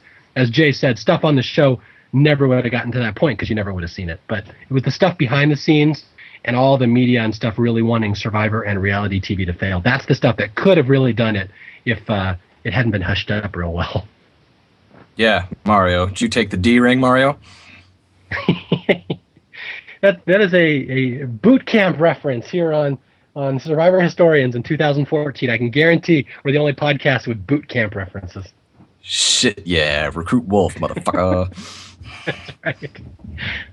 I don't even want to explain that to people who don't go. There's an old reality show called Boot Camp. And that was a very, very obscure reference to it. Never mind. All right. Question 36 by Lee Dunn. When in the All-Stars casting process did they decide to make it into an 18-person cast with 3 tribes rather than the traditional format? I've often thought this helped Boston Rob way more than the 8-person tribes would have. When did they decide to make it 3 tribes? I don't know. I'm guessing it was decided very early on to make it more than 16 players. Just because, it's going to be a huge show. You want as many of your stars on there as possible. They would have gone to 20 if they could. But 18 was pretty radical at the time. When was it decided to go to 3 tribes of 6, not 2 tribes of 9? I have no idea. I don't have that kind of access. I have no idea when that came up. No, but it made for a great reveal. I've said it before. I know Mario, on the whole, I think Survivor All-Stars is a sort of a sad season when you think of it all the way through. But there are parts of Survivor All-Stars that are great. Really kind of the beginning when all the cool people are still there. And episode 1 of Survivor All-Stars is as close to Survivor porn as you can get. It is just the opening before the intro, even just the shot of the boats coming in with the helicopters. I'm going to talk about this more, but just the fact that it's 3 tribes, and then you get the whole reveal where like the one tribe comes and then they see the other people come out, and then it's like 2's good, here's 3. It's like, oh my god, it's like fantastic TV. So yeah. If Mark Burnett was like, let's do 3 tribes because I'm envisioning this opening, that's genius. It's literally just a great move because it's just fun TV. Even I will say that's one of the top 10 moments I was the happiest as a Survivor fan. Just these moments, you're so invested in the show and the history of the show and all the pomp and circumstance behind it that you just get joy from watching the show. That was one of the 10 moments I was the most joyful ever watching Survivor, was that whole reveal scene. That was everything I ever thought an All-Star season would be. That was absolutely perfect. Oh, yeah. All right, here we go. Question 37 from Brian Whitehead. Hi, guys. Here's a question for your podcast. Who is the biggest omission from the Survivor Hall of Fame among players from the first 7 seasons? Is it Rudy, Jerry, Colby, Tina? What about Heidik or Zoe?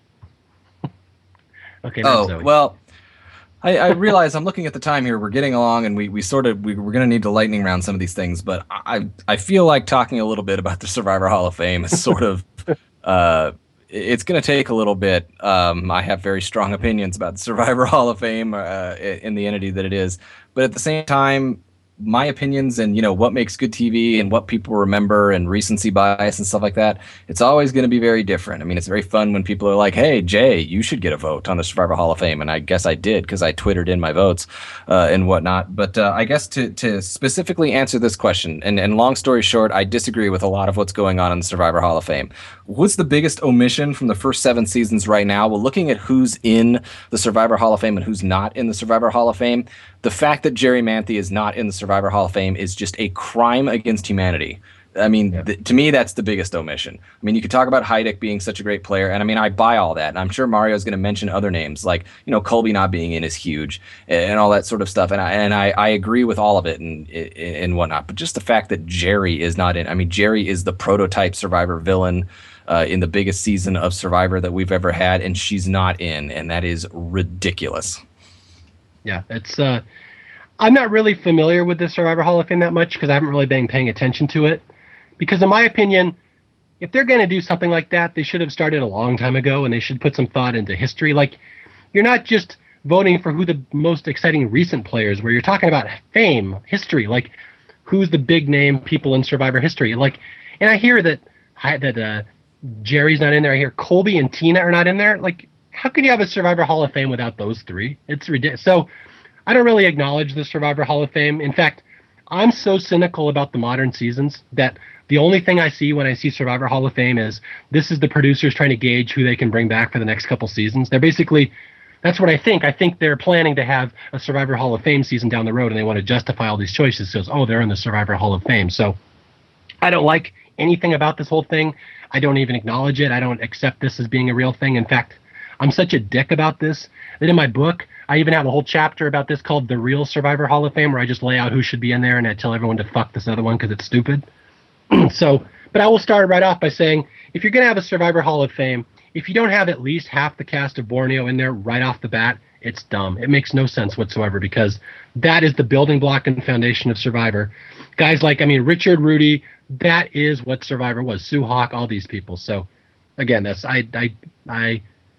I don't vouch for anything in that Survivor Hall of Fame. I want nothing to do with it, and I really don't even like questions about it, to be honest. I think it's stupid.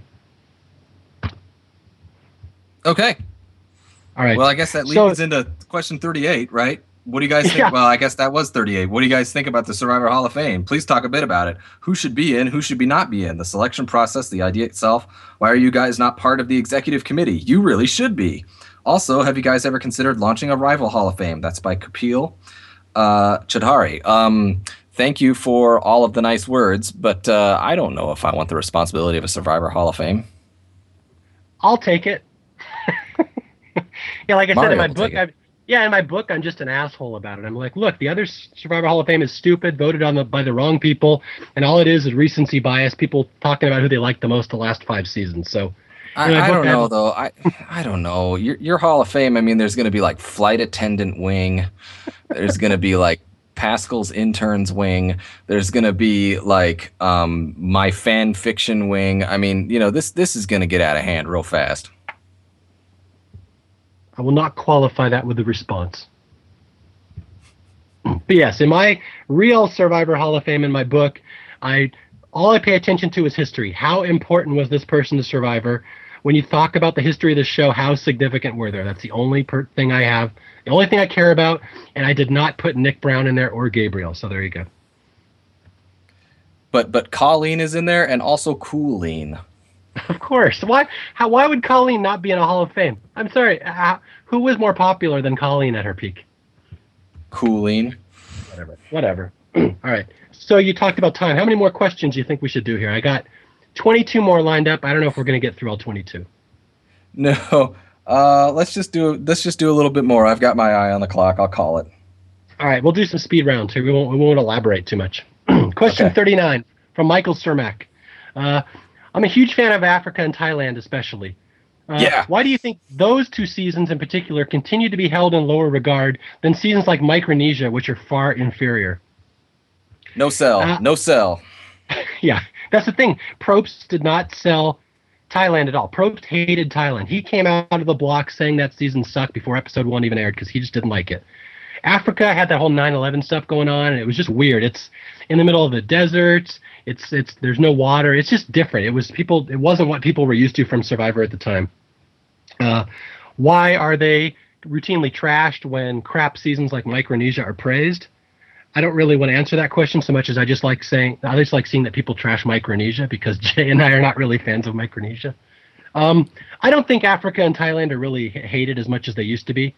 I think their reputation has grown a lot over the years, in particular Africa. I think Africa is pretty well respected by this point. But yeah, they just had a bad start where they just had things working against them that other seasons didn't have, and it took them a long time to get past that. I think one of my favorite things about doing this podcast is that, people have listened to our podcast and, some people are like, hey, actually went back and watched Thailand. It's pretty good. It's like, Yeah. we kept saying, like, people are like, oh, I don't like Thailand. I don't really remember it, or I only saw like part of it or anything like that. And then they watch the season and they're like, it's actually pretty good. And it's like, well, yeah. And I'm glad, if someone listened to us and then watched Thailand and said it was great, that makes me happy. That's all worth it, because it's such a good season, and just go back and watch it. And if you go back and watch it and you don't like it, well, then I don't have anything to say at that point. As much as Jay says that about Thailand, just wait until we get to Vanuatu with the turnaround that season has had over the years. That's going to be amazing. And that's another thing, is that people are like, oh my God, I really want you guys to skip Vanuatu and go to Palau. It's like, Vanuatu is so fucking awesome. It's such a great season.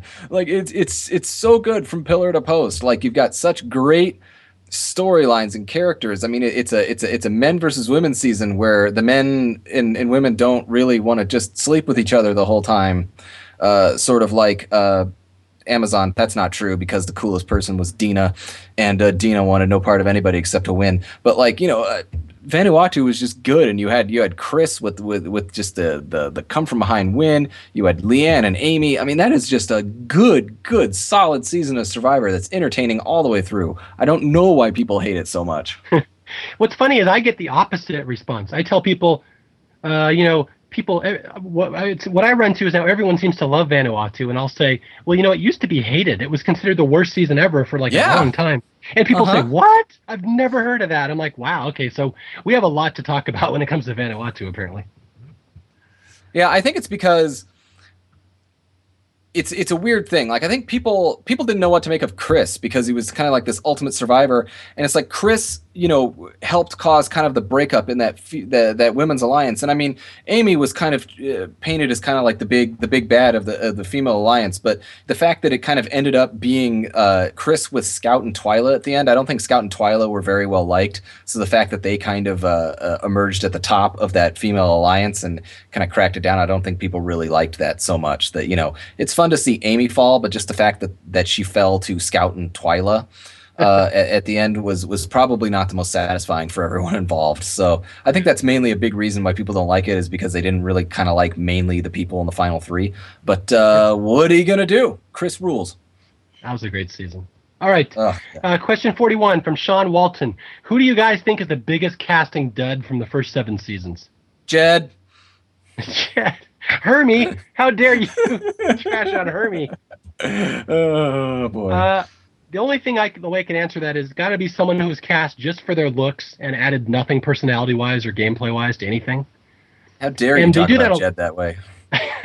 They do that a lot on Survivor, and I mean, especially in recent years, where they'll just cast, oh, she's cute, looks good in a bikini, and I live in Southern California. I could see 100 people like that every day, so I see no advantage to that on TV whatsoever. But I'm trying to think anybody from the first 7 seasons who I think was a dud. I hate to say Stephanie Dill, because she and Jed were kind of a tag team, but yeah, it's somewhere in that realm. I think those two just didn't really work out. Stephanie Dill, Sarah Jones. Yeah, Sarah was a good one. Sarah was very popular, though, for 2 reasons, but for no real reason. Wow. All right. 42, Sean Mullen asks, going into All-Stars, what were your thoughts about bringing players back? Were you thinking, even at that time, that it was going to be one of the worst decisions in the history of the show? Or did you think it was a good thing, or at least a potentially fun idea? I answer this one. This one's right in my wheelhouse. I had written 3 full, and I don't even want to call them Survivor stories, Survivor simulations, where I basically simulated it All-Star seasons and just written it out into a story. So I was known all over the internet. I was the All-Star guy. People thought All-Star Survivor, and they'd think, oh, Mario, read his stories. They're all about All-Stars. So I was absolutely 100% in favor of bringing players back. I thought it was the coolest thing ever. I just would envision these scenarios in my head where Richard plays against Tina, where Tina plays against Ethan, where Colby's up against Fair Play. I just thought that was the coolest thing ever. So I was 100% on board with returning players and All-Stars until it came out and I saw the realities of it and I realized how wrong I was. So going into it, you could not have found a bigger All-Stars fan than me. Yeah, I think that finding people that said this is a bad idea and this is potentially ruinous is going to be very rare. I mean, were there people that were saying it? Probably, but I mean, they were like, they're bringing All Stars back. You're gonna have a Survivor All Star seasons. I was like, are you kidding me? That sounds like the most amazing thing ever. Like, and like we were coming off of like Amazon and Pearl Islands, which were just such fun seasons, and I was doing Pearl Islands was so fun. Then they're like, Survivor All Stars is coming next. I'm like, Survivor All Stars? Oh my god! Like, it was gonna be amazing. Yep, absolutely. Yeah, I don't remember one person at the time saying this was a bad idea. Okay, I'm going down here. Let's see. Evan DeRoche, did the Pearl Islands cast know about the dead grandma lie after the season wrapped? If John was on All Stars and tried something similar, would Rupert have called him out on it? And the answer to that is absolutely not, because All Stars and Pearl Islands and All Stars were almost back to back. They didn't really have time to learn this stuff. So if John had pulled that on All Stars, I'm sure Rupert would have been suspicious, because Rupert's not retarded. But no one knew it. It had never been confirmed until they saw it on TV, which was already after All Stars had already taped. Let's see. Let's skip ahead. I'm going to skip some questions here. Question 45 from Shira Yamachi. Locations are a large part of what makes each season unique. Are there any locations that you feel were bad or considered misses? Which locations do you think were successes? For me, this is an easy one to answer. The first 6 seasons in particular were so location-based. I mean, you cannot think of those seasons without thinking of where they were filmed. Marquesas with the No-Nos, Africa, Australia. I mean, those whole seasons, there was so much love and locale put into those seasons. They were absolutely perfect. So I think they used them all absolutely perfectly. Africa, I think, has always been my favorite, because they incorporated so much Africa into that season. So the first 6 in particular, I don't know how you could do better than that, fitting location into the theme. Yeah, I guess Africa is an odd miss only in this. Just the fact that they were on a nature preserve, and so their ability to like go and hunt and get food for themselves was non-existent. So they kind of had to rely on sort of the stuff that was provided to them. And I feel that takes away some sort of element. But that being said, the location and the rewards that came out of there, and just the fact that they were there and the scenery is so beautiful, I can't call Africa a miss. You know what I mean? But like, just the fact that they couldn't do anything, that they kind of had to stay on their boma, and they, weren't allowed to hunt anything, that is kind of a letdown in retrospect. I wasn't thinking that at the time or anything like that, but I think Survivor does work well when they are able to kind of go out and forage for themselves a little bit. And that season was ultimately, if Survivor 4 had actually been in Jordan in the desert there, I don't know. I don't know. Production feels that Marquesas was a miss just with all the bugs and the no-nos and stuff like that, but it was a beautiful season. They were able to go get food for themselves, and Mara Amu had grapefruit and stuff. I like all of that stuff. I don't think that any of the early seasons were really misses, because they, everything was so new and so fresh. They were going to such different locales each time. You could kind of pull, the cultural aspects into things. Later on, they kind of use locations over and over again because it saves money. I get it. And, hey, Panama, there's lots of islands. You can go to other islands and do things, and that's fine. But then things sort of kind of get weirdly themed and stuff like that. And nowadays, a lot of times it's not about where they are. It's just they're in a tropical-ish place where they can catch fish, and then they're just doing. It's not really locale based. It's just more Survivor lore based now. So that's less fun. But it's not part of the show anymore. It's just it's just a different show these days. But gotta love when they pull out the locations. That's why when Guatemala came for as weird twisty stuff as Guatemala had, hey, they were in somewhere way new, and they were in Mayan ruins. That's so cool, right? Mm-hmm. Yep, absolutely. I think Amazon did a good job of incorporating the location in there too. Yeah, and they had a lot of weird, unique challenges. They couldn't do a lot of things because Amazon was inherently dangerous. They gave them all machetes, I think, for a defensive reason in a lot of ways. But just the fact that there's that piranha challenge. Like, yeah, is the piranha challenge for the most part boring television because it's them just fishing for a fucking hour? Yes, it's boring, right? Look, it's boring. It is boring. But the fact that they could go fish piranha for an hour, like, are you kidding me? That's amazing. Yeah. All right, let's. I'm skipping ahead in the list here. I just found a couple of good ones to end on. Number 52 from Andy Barthouse.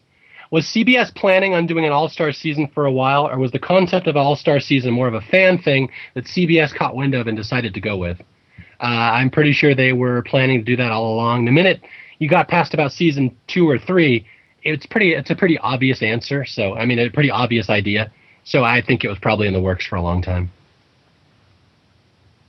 Yeah. Yeah, there's no way that that's on a whim. Yeah. Question 48, Nicholas Lindsay. What has allowed Survivor to survive for so long on TV, in your opinion? I think Jay said it earlier, change. I mean, they adapt and change to what the audience wants. I hate to say that because it's not what I want all the time, but the audience clearly doesn't agree with what I want. And Probst and CBS and Burnett and whoever else runs it have done a good job of knowing exactly what works and what doesn't work on the show. And they'll just hammer the stuff that works, and they'll keep doing it. And if the audience wants something new, they'll hammer that new thing over and over and over. So that's really what does it. They'll adapt to the taste of the audience. And again, I hate to say that because I don't really agree with the audience anymore, but that is why it works. Shows have fatigue over time. It is very rare. I mean, it happens from time to time. And shows do have season spikes. You know, a season of a show may get, a later season may get a higher rating than an earlier season. But for the most part, an audience is built in some ways and then it declines. And Survivor has been on the air for 13 plus years now. The show has declined. It was one of the hottest shows. It was the biggest show in America at one point. It's not anymore. I mean, American Idol was the biggest show in America at one point. It's not anymore. Shows decline. And so everyone can say, well, they're losing viewers every season. Well, no shit. Most shows lose viewers every season for the most part, unless you're a hot up-and-coming show. But after 13 seasons, it's not a hot up-and-coming show. It's this long-time, old gold-standing Survivor. And I mean, the thing is that for the last, 7, 8, 9 seasons of the show, the viewership has been around 10 million, right? Like sometimes it's a little over 10, maybe reaching toward 11. But I mean, last season or so, it's like 9 something. I mean, it went down a bit, but the fact that it's gone all these seasons and it's decayed that little of time, that's a testament to the show that they're doing something right. Is the show exactly what I wanted it to be? No, but the show I think is still good. It's still entertaining, and they have brought along the changes that will keep the people interested in the show. Plus, it's got this wonderful fan base. A lot of you guys listening to this podcast, you're part of that fan base. You are part of the people keeping the show going, and that's a good thing because we like the show, and it's still going, and it's got a loyal fan base. But I mean, there are more casual fans, but they're still watching because they keep adding things to the show and keep changing it and keep adapting it. They know what they're doing. Yeah, I agree. All right, I got 4 more questions. Can we do 4 more? Yeah, let's do it. Should be quick. All right, here we go. From Carl Bainbridge. Prior to Amazon, what was the casual audience's reaction to Christie's casting? Was there praise for casting someone who is disabled or criticism for a casting choice that may have been exploitative? What I remember the most about Christie is people being concerned that she wouldn't be able to play. Because so much of Survivor is social, talking, social cues, interactions.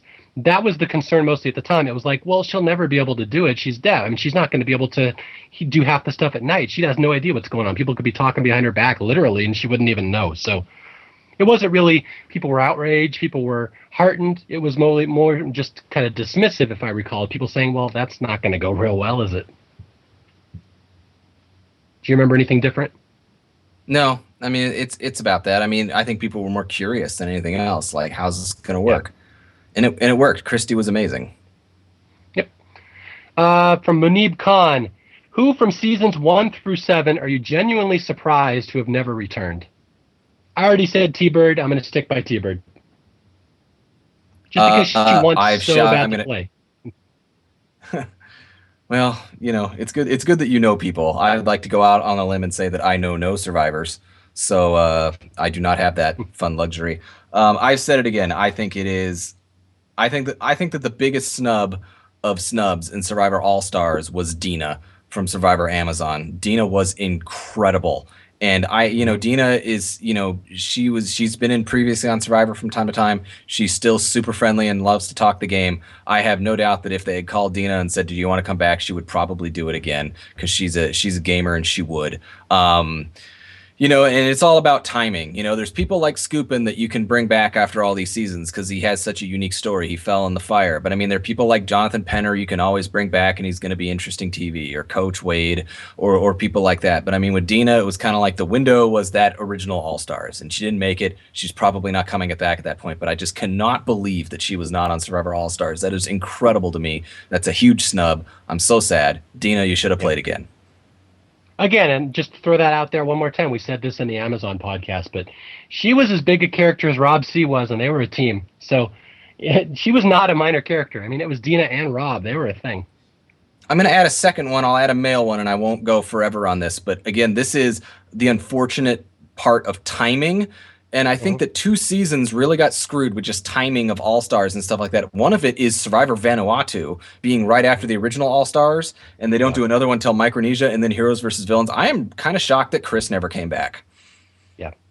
We will talk for hours about this in the Vanuatu podcast. Yeah, I'm kind of shocked that Chris never came back. But Eliza's come back, and Amy's come back. The people from Vanuatu have come back, so there is that. No one has come back from Survivor Guatemala, and you can talk about it all you want. With characters, there were interesting characters there like Judd, but I don't know if you bring Judd back. I think it'd be very interesting if they brought Gary Hogaboom back, but that's just me. But I'm not really gonna go out on a huge limb on that one or something like that. But it's the biggest snub that Dina never got brought back.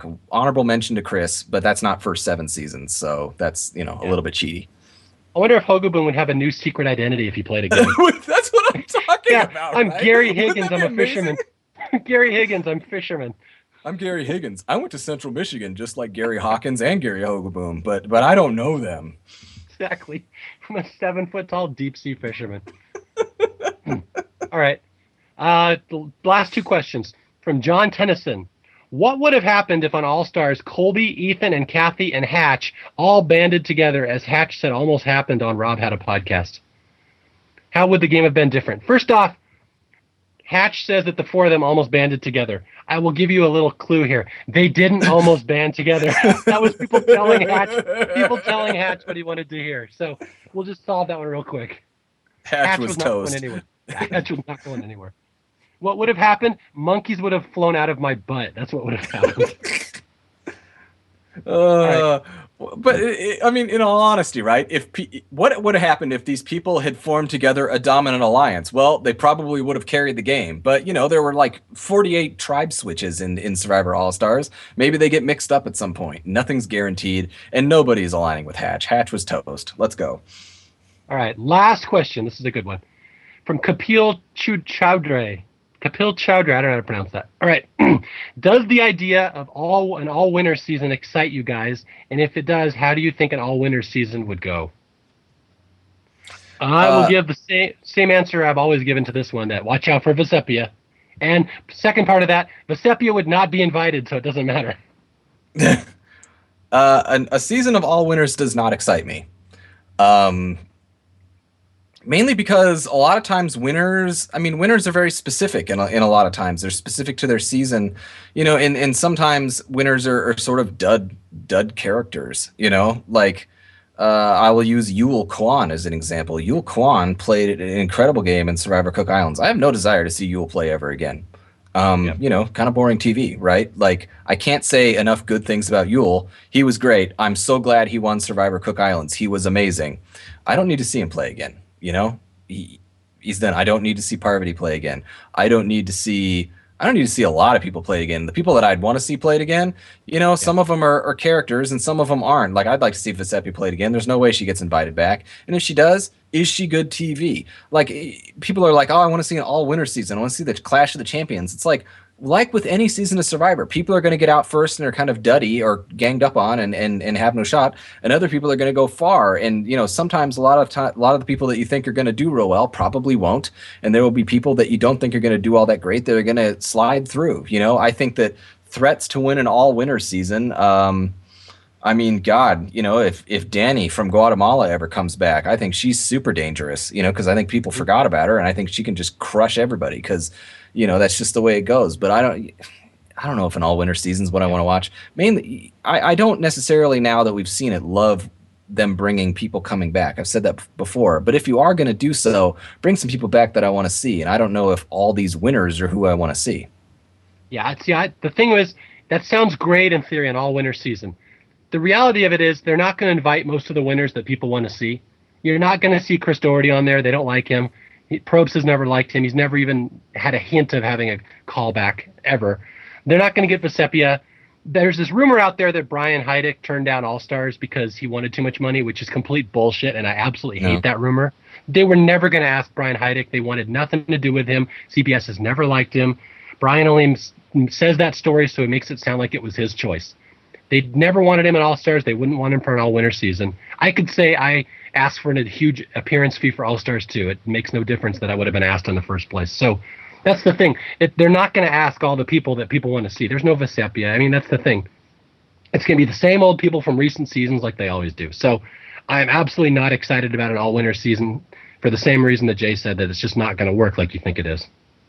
I mean, it's like, people are like, oh, I'd love to see an all-winner season. I'd love to see Todd go up against Parvati or, this person, I'm going to say, but it's like, wouldn't you rather see Malcolm? Wouldn't you rather see Coach? Wouldn't you rather see these people that didn't win? And it's like, the answer is probably yes. You know, the amount of winners I'd like to see play again is very low. And I don't even know if they'd make great seasons. So I don't know. I don't know. It's tough. I mean, everyone's kind of talking about the end of Survivor now just because we're kind of getting a little long in the tooth. And I mean, Jeff Probst is an executive producer. Jeff Probst tried a talk show. The Jeff Probst show didn't really work out for him. But at some point, he's going to break away and do something, and it's going to be successful, and he's not going to want to do Survivor anymore. I don't think the show is going to survive Jeff Probst leaving. It's going to leave somehow. And then everyone then's talking about, are they going to leave on an even number, like Survivor 30 or 40 or 50 or something like that? And if they do, is it going to be an all-winner season on the way out? I think that their last season is probably going to be an all-star season of some sort, but I don't know if it'll be all winners. I mean, I just think they're going to bring some people they really want to see play the game again. Like, they'll probably call Rob again. They'll probably call Russell again. They'll just pull out all the stops and say we're done, and it'll just be what it is, and so we'll ride it until it's done, I suppose. Yeah, I will believe an all-winner season happens when I see it. And I also shudder to think that this will just be their excuse to call Russell a former winner so they can bring him back. And I don't ever want to see anything where Russell is referred to as a winner. Russell's a winner? He thinks he is. And, a large section of the fan base seems to think he is too. But this is the thing. I mean, to me, like, there's a controversy on, like, is Rupert a winner, right? Because Rupert won $1 million vote after All-Stars, right? Like, Survivor gave Rupert $1 million. Survivor's never given Russell Hantz $1 million directly in a check. Like, people could talk about, oh, Russell was robbed. I mean, there's all that sort of stuff. I mean, you can get into that argument later, but, like, he's never been declared a winner of anything other than a fan favorite vote, right? But I won because I have honor. oh, Rupert, you do. You have honor. Oh, my little Pookie bear. Let's go cuddle. Baby Rupert. That's very nice. Oh, boo-boo, my boo-boo. All right. All right, I think we've just about reached the end of our listener question podcast. We want to thank all the people that took a moment to drop us your thoughts and send us something. We apologize that we really only got to answer about 45 out of the 120 or so questions we got in. So, again, it's there's no such thing as a bad question. There's only such a thing as a bad question writer. So, no, I'm just kidding. We apologize we apologize if we didn't get to your question. Yes. But keep them coming, because we've got another pod coming up, because as we mentioned at the beginning of the podcast, get in if you'd like to maybe get on here and be a Survivor Historian Apprentice. Please email at survivorhistorians@gmail.com a short little essay as to why you'd like to be so. Make it short because Mario doesn't like to read, and I frankly have never learned to read. So there is that. Mm-hmm. And again, we can only promise we can get about 10 people on the air with us. And again, that'll be the audition. You will literally be on our next podcast with us, and people will be listening to the show. So we just want to see who kind of works with us, who we think will make a good team. We might get some put some polls out there, some websites saying who they thought worked the best with us. So that's the thing. We can only promise about 10 people will get on the air, but we really do need a third just in case this Germany thing doesn't work out. And so, so that's where we stand right now. I'm skeptical about Germany as a whole. Exactly. I think Germany may turn on us at some point. But yeah, so that's it, and that's really all we have. At this point, we're just waiting for some submissions, and then our next show will be our auditions for the Survivor Historian Apprentice, where we pick the temp who will come in, and we will just shit on you repeatedly, and you'll have to take it because you're the temp at that point. Bonus points for anyone that calls me a magnificent bastard. Yeah, I'm not going to do that. Just throwing it out there. Well, you don't get bonus points then, Mario. I'm sorry. I don't know what to tell you. All right. So do you have anything else? Oh, my book. I was going to mention about my book. A lot of people have asked about this. All right. Here's the scoop on my book. Last year, I had a publisher. I'm not going to say their name. They came to me and they were reading my Survivor essay, which I had on my website, which is all about my experiences with the show. And the guy loved it. He's like, "Oh, this is the greatest essay I've ever seen." He's like, "Could you finish this up and make it like through Africa, and we'll publish it as a book. We'll make it an ebook." And I'm like, "Yeah, that'd be awesome." So, I dedicated the entire rest of last year, next 7 months, to finishing this book, polishing it, proofreading it, making sure it all flowed. And it's really good. I finished it up. I turned it into the publisher. And then I find out the guy that okayed it no longer works there. He quit at some point. So I have no ally at this publishing company. I don't really care about a Survivor book. So what happens is at the moment I have a book that's totally polished and totally ready to go. I could sell it right now and it would do pretty well because it's perfectly done. I just don't have a publisher at the moment. I could self-publish it. I'm still looking around for other publishers to see if anyone wants to take a chance on a Survivor book. I can tell them right now, I'm like, look, I have a huge audience. The people are waiting for this book. So that's kind of where it stands. I don't know what's going to happen. All I can tell you is it's done at the moment. I'm just working on the logistics of how I'm going to get it released to everybody. So I will update everyone when I know more. Okay. And that's it. That's actually good to know. I've learned something by listening to this podcast. So thank you. Thank you for teaching me. That's what I do. I'm like Yoda, the badass Yoda that you only learn was awesome later. No. Tina is Yoda. Yes. What are you saying? She's wrinkly? You take that back, you son of a bitch. No. All right. I won't take it back. Tina's Yoda because Yoda is badass, as is Tina. All right. Thank you. Okay. So I guess that's it. At this point, just send in those submissions for the Historians Apprentice. And if we like them, if we think you're a good fit, we will get back to you. And that's about it. Make sure they come into our email box at Gmail. And thanks, guys, for listening, and we're glad to be back, and hope to be putting these out at a little bit faster clip in the future, I suppose. And as always, I'm Mario Lanta. And I'm Jay Fisher. And I'm Paul Asselson. Go, Gene! Thank you, David. Thank you, David Hasselhoff, for your contribution to this thing. And I think we're done, right? Are we good?